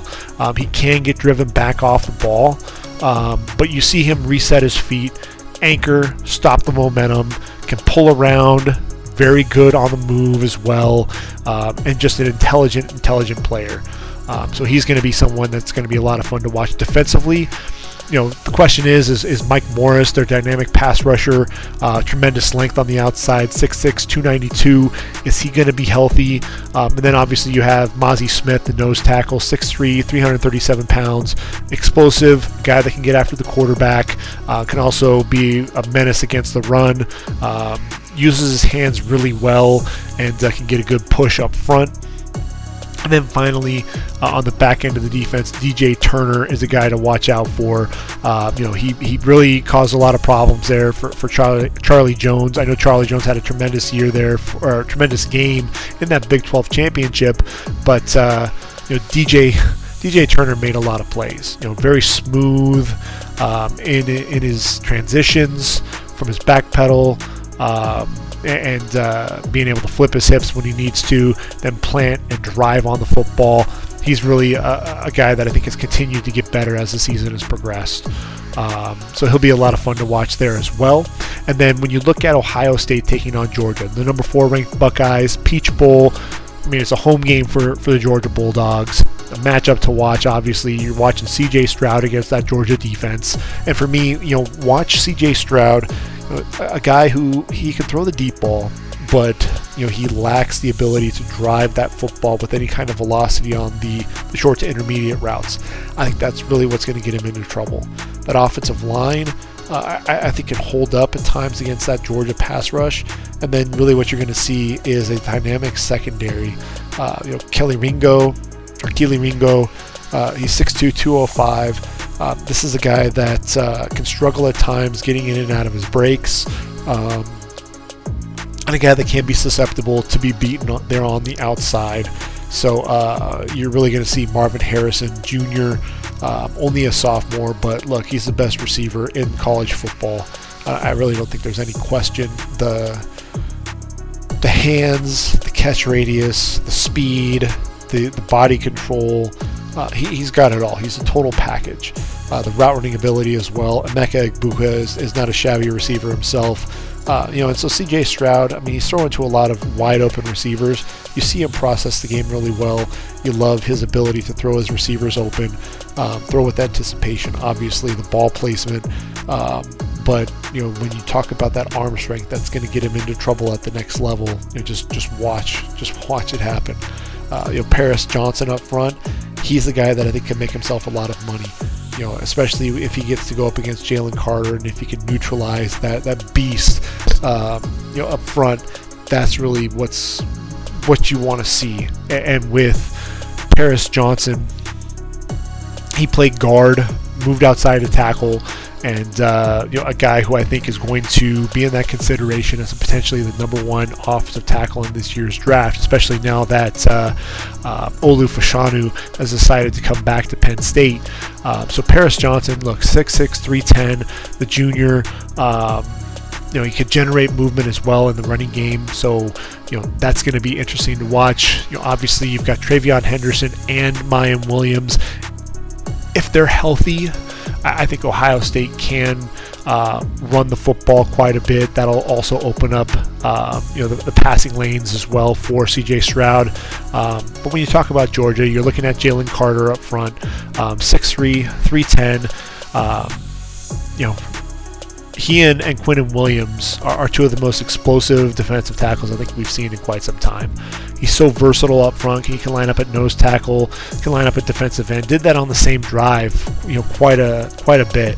A guy who, I mentioned it against Oregon, just throwing, a big 320-pound offensive lineman to the ground. He stacks guys, sheds them, just throws them aside, and the strength at that point of attack. But he's also explosive, can get downhill in a hurry. Over the last 5 games going into that SEC championship, had 5 tackles for loss, 2 sacks, 2 forced fumbles. Have battled some injuries early on. This dude is just so explosive coming off the football. The strength, I think, that's the biggest thing. I think Quinnen Williams was quicker than him, but I think the power and the speed to power that you see from Jalen Carter, I think, is unparalleled. And so, Jalen Carter to Seattle, just pencil that in right now. I think Luke Whippler, the center, especially when Carter's lined up at that nose tackle position, keep an eye out for Ohio State's center. That matchup is going to be interesting. Broderick Jones, the left tackle, another guy who's going to be in consideration as a first-round tackle. He doesn't have the best size. He's 6'4", about 319 pounds, but he's so light on his feet, moves very well. A guy initially, I was wondering if he was going to have to kick inside, but you see the lateral ability, does a great job there. He does lack some ideal length that'll cause him to bend at his waist at times.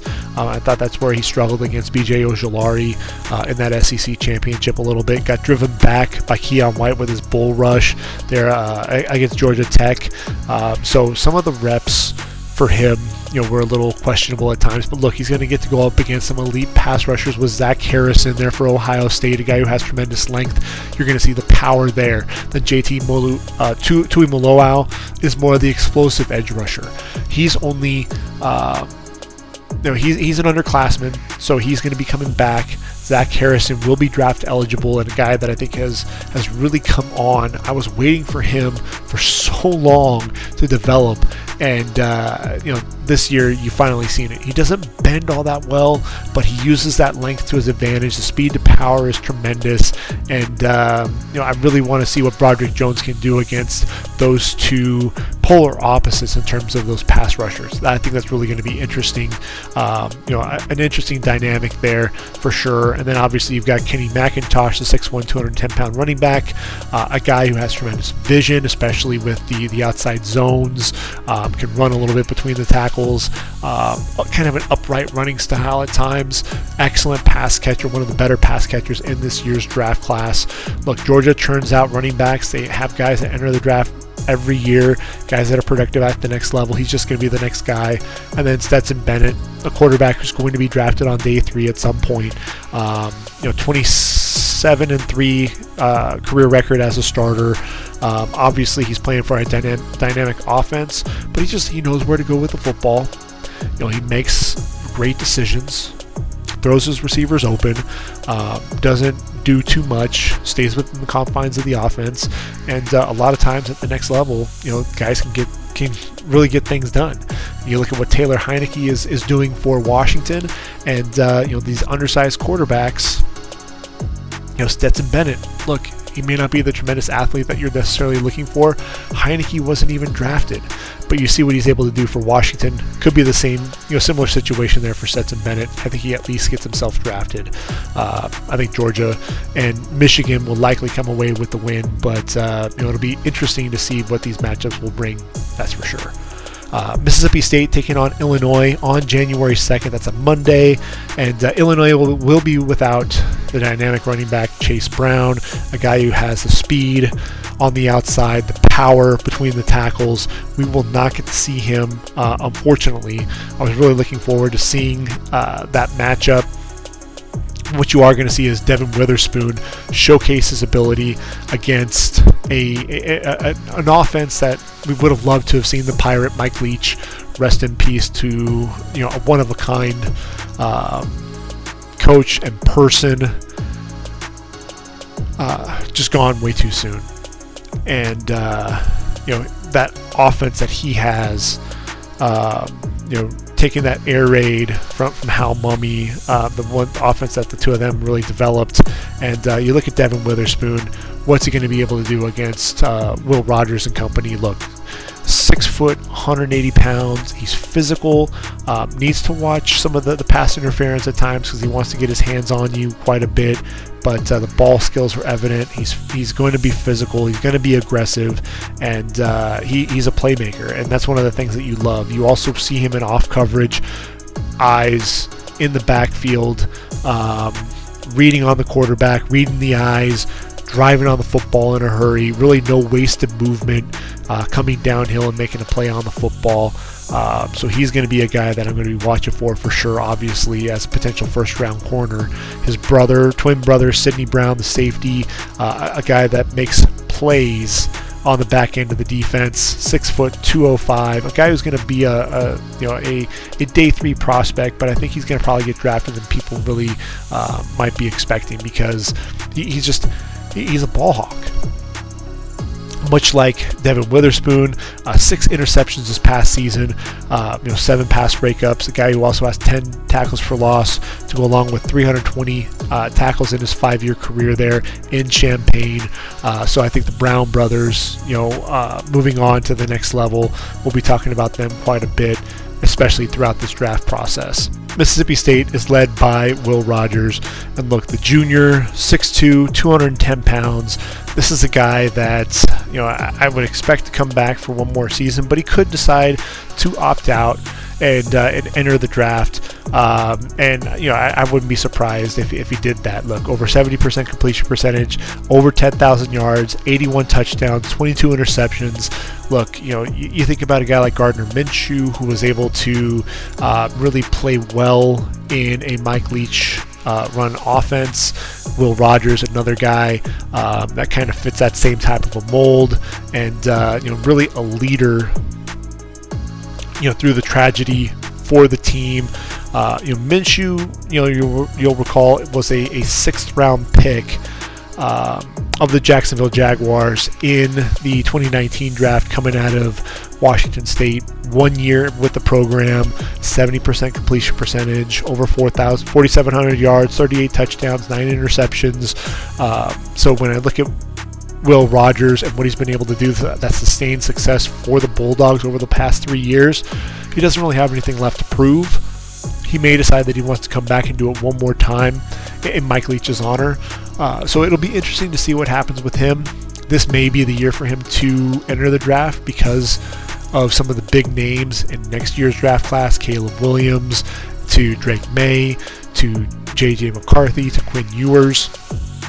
It'll be interesting to see. To Michael Penix Jr., can't forget him, Bo Nix, and what he's been able to do as well. So I think this may end up being the year for Will Rogers. We'll see what happens, but it'll be an intriguing test going up against the likes of Devin Witherspoon and Sidney Brown on the back end of that Illini defense. That was the ReliaQuest Bowl in Raymond James Stadium, Tampa, Florida. Isn't it fitting that the Bulldogs will be playing in a stadium with the pirate ship? Love it. Tulane, Green Wave, tremendous season.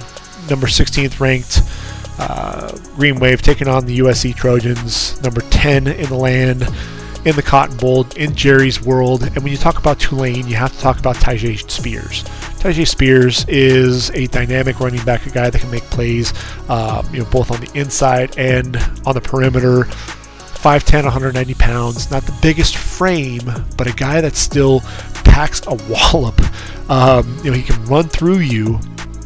Tremendous contact balance, that low center of gravity with the way that he runs, and then his ability to bounce off guys and get to the edge, and then he has that game-breaking speed that's just off the charts. 1,376 yards on the ground, 15 touchdowns, 21 receptions as well. This is a guy, career 6.6 yards per carry. Just a dynamic back. He's a lot of fun to watch, and the Trojans struggle against the run, and I think Spears is going to have a field day against this defense. I think he's going to end up with another 100-plus yard game.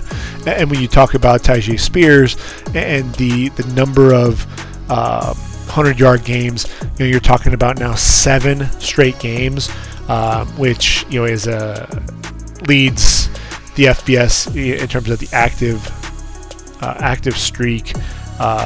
He's a lot of fun to watch, and make sure that you tune in and catch number 22 there for the Green Wave. Now defensively, Dorian Williams, 6'2", 230 pounds. This is a guy who's athletic on the edge. He drops into coverage very well, can get after the quarterback a little bit, shows really good range, sideline to sideline. I think he struggles at times to get off blocks, especially when the linemen are climbing to that second level. But again, he can get good depth in coverage, backpedals, gets into a passing lane, reads the quarterback well, can blitz coming downhill. He's really their defensive leader, and I think in terms of anybody who has the most ability to be an NFL player and be a guy that can make plays at the next level, I think this is going to be the guy. 115 tackles this past season, 27 going for loss in his career, 9.5 sacks, 13 pass breakups, had a couple of interceptions this past season. Dude was everywhere for them, and he's going to be a lot of fun to watch there. You're going to need to have him make a lot of plays there against the USC Trojans. Trojans are going to be without Andrew Voorhees, their big 6'5", 320-pound left guard. Has experience at both left tackle and left guard for the Trojans, much like Elijah Vera Tucker. He's athletic. He has good power. I don't think he's quite as athletic as AVT, but he has the ability to potentially be a first rounder, likely going to end up being a second round pick. A guy that's battled an injury over the last few weeks, and so he'll be sitting out the bowl game because of that. Same with Jordan Addison. He hasn't officially declared for the draft, but expect him to. The Biletnikoff Award winner from a season ago. So explosive with his route running ability, so effective with his vertical speed as well. Has some really long arms, so you see the large catch radius to him as well. I think that, like I said, the route running is going to be key to his game. He's not the biggest guy, but man, when you think of the Slim Reaper, Devontae Smith, I think Jordan Addison fits right into that same build. So I think you're talking about a guy that's going to be probably in that mid first round range, anywhere from 13 to 23, 25 on the back end for Jordan Addison when it's all said and done there. If you've listened to my podcast, you'll know that my favorite player is Tuli Tuipulotu there for the Trojans, a guy who people aren't giving him the credit that he deserves. Was among the top edge rushers in the country, led the nation in sacks with 12.5, 21 tackles for loss. This is a guy who just continues to get better. You see the hand usage, which is exceptional. A guy that can bend a little bit for a guy his size. I mean, when you talk about it, he's 6'4", 290 pounds. Can get off blocks, can get up the field in a hurry. He'll rush on the outside, on the inside. They have him as a stand-up linebacker, a guy that's even going to be shooting the A-gap, getting after the quarterback, and showed his ability to even drop into coverage a little bit. Taking on Michael Mayer, really jamming him at the top of his route. Really physical presence there as well. Struggles a little bit at times against the run. I think his recognition with the run needs to be sped up a little bit there. But a guy, to me, if he comes back, he hasn't decided yet if he's going to enter the draft or not. I think right now he'll be a second-round pick. I really think that he's a first-round talent. I think the biggest concern, obviously, is what he can do against the run.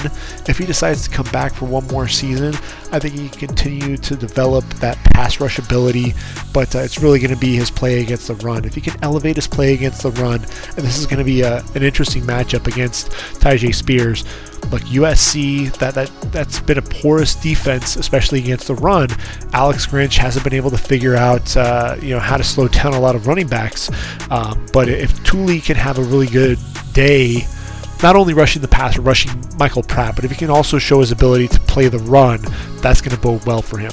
You've got Mekhi Blackmon on the outside, excellent cover skills, the ball skills.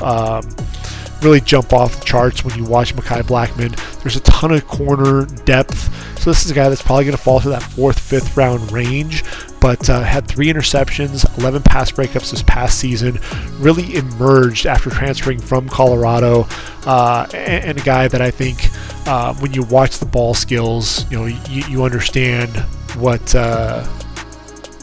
kind of ability he truly has. So I think he's going to be the guy on the defensive side, other than Tuli Tuipulotu, to really keep an eye out for there for USC. Almost done. LSU taking on Purdue, number 17th ranked Tigers. We know that Jaden Daniels and Kayshon Boutte will be returning to the Tigers. Jay Ward is going to be sitting out, as will B.J. Ojulari. Really wanted to see Ojulari play, but look, he's done enough. Very active coming off the edge. Very dynamic playmaker. The guy that I really want to see play in this game, though, is Ali Gay. Ali Gay is his running mate there on the opposite side. Without B.J. Ojulari, it's going to be Gay that's going to have to put all that pressure on Aiden O'Connell, the quarterback. He's 6'6", 250 pounds, tremendous length. 18 tackles for loss, just 7 sacks in his 3 seasons there with Tigers. Had that 6 pass breakup season there in 2020 through 10 games, 9.5 tackles for loss, 2 sacks. Hasn't really lived up to that level of production, and so I'm hoping that he can go out on a high note there for the Tigers. And then for Purdue, obviously I mentioned him earlier, we got to talk about Charlie Jones. Obviously the chemistry with a guy like Aiden O'Connell, who he grew up with in high school, and I believe before that, 6 foot, 188 pounds, so sudden as a route runner. His ability, just a knack to get open, over 1,300 yards as a receiver, 12 touchdowns as well. A guy who I think he'll end up being a day 3 guy, possibly get into that 3rd round consideration. I think he really should be a 3rd round pick, and a guy that's going to be a playmaker at the next level. I think this is a guy that we're going to be talking about as one of those surprises at that wide receiver position. And then finally, the Rose Bowl. Penn State taking on Utah. The Utes, number 8 in the country. Nittany Lions, number 11. The granddaddy of them all, as Keith Jackson would say. Utah's going to be without their top running back, Tavion Thomas, who also sat out the Pac-12 championship due to the ankle injury. This is a guy who's really more of a two-down running back, a guy that's is going to be physical between the tackles, but he's not nearly as dynamic as Zach Moss was for the Utes. But they're also going to be without the dynamic tight end Dalton Kincaid. Dalton Kincaid, to me, was really the MVP of this program.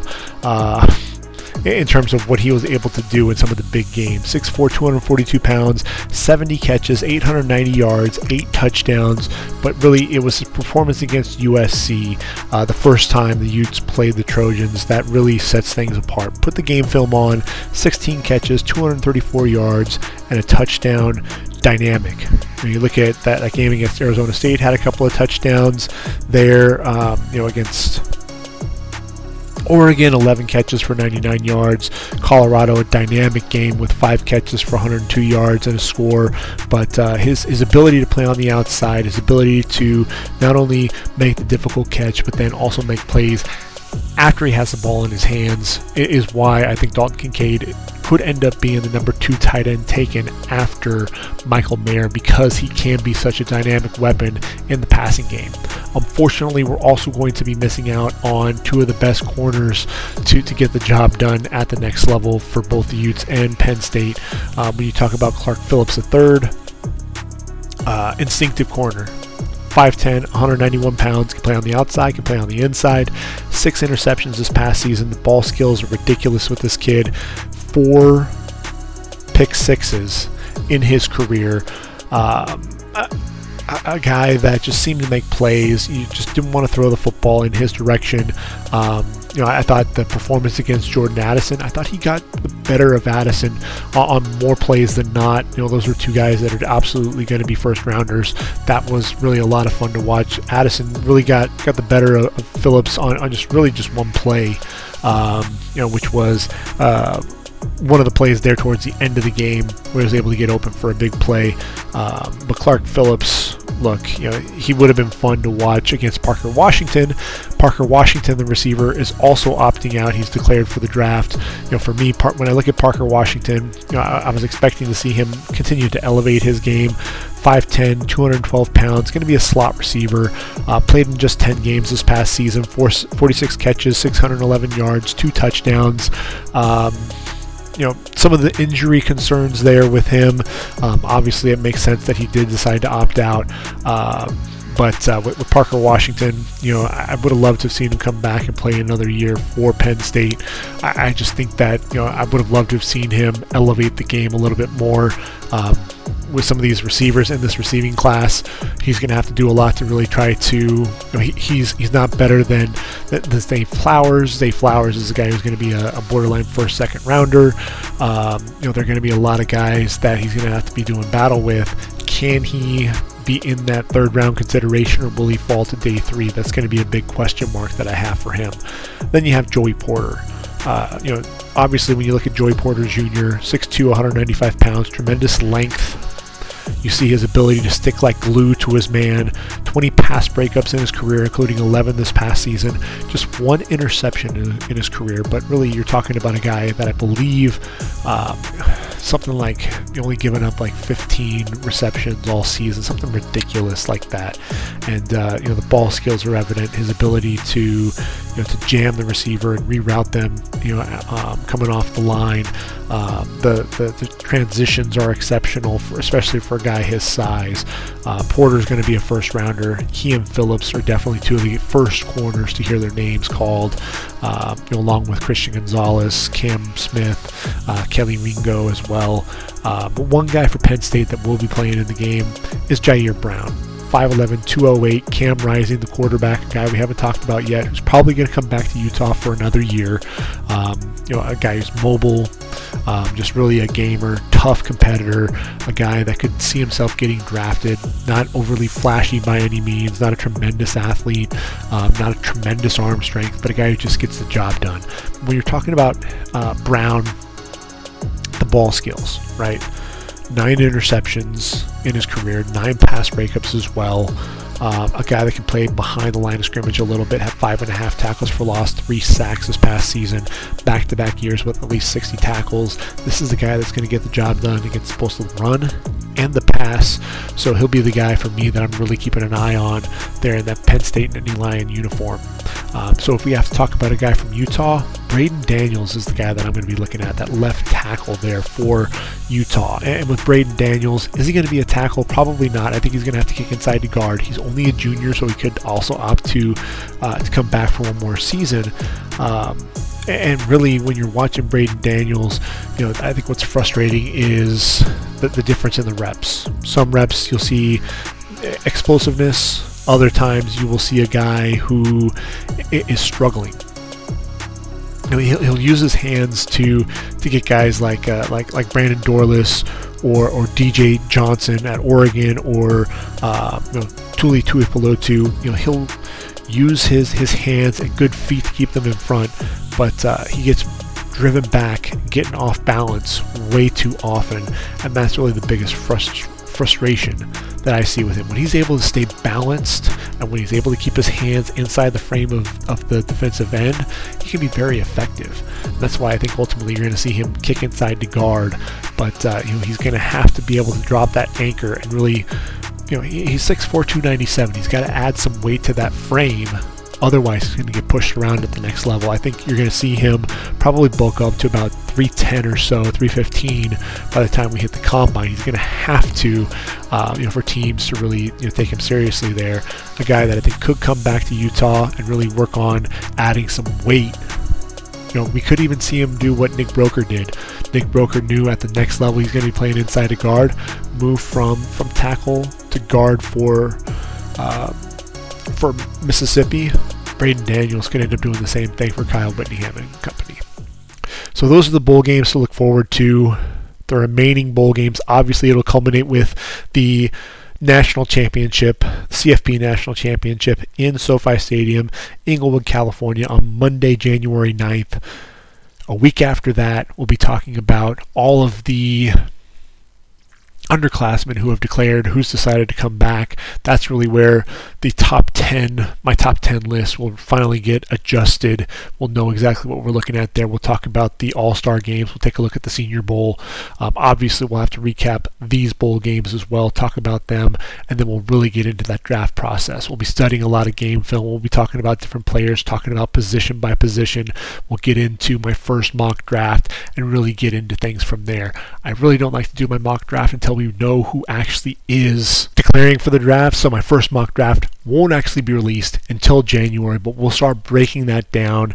And obviously we've got time, because we're talking about 4 months once we hit January, 4 months until the draft actually hits the end of April. So we've got a lot of time to spend together breaking down game film, breaking down the top players at each position, and really also finding the diamonds in the rough, the gems that we're going to be talking about there on day 3 of the draft as well. So hopefully you'll be here for the entire ride, enjoy things with me, and we'll just go ahead and talk college football, and we'll hit things fast and furious here coming up in the coming weeks. So until next time, for ReadyForTheDraft.com, this has been the Ready for the Draft podcast. I've been your host, Greg Schutz. Take care, everyone. Hope you had a Merry Christmas. Have a Happy New Year, and we'll talk soon. Until next time, I am out of here.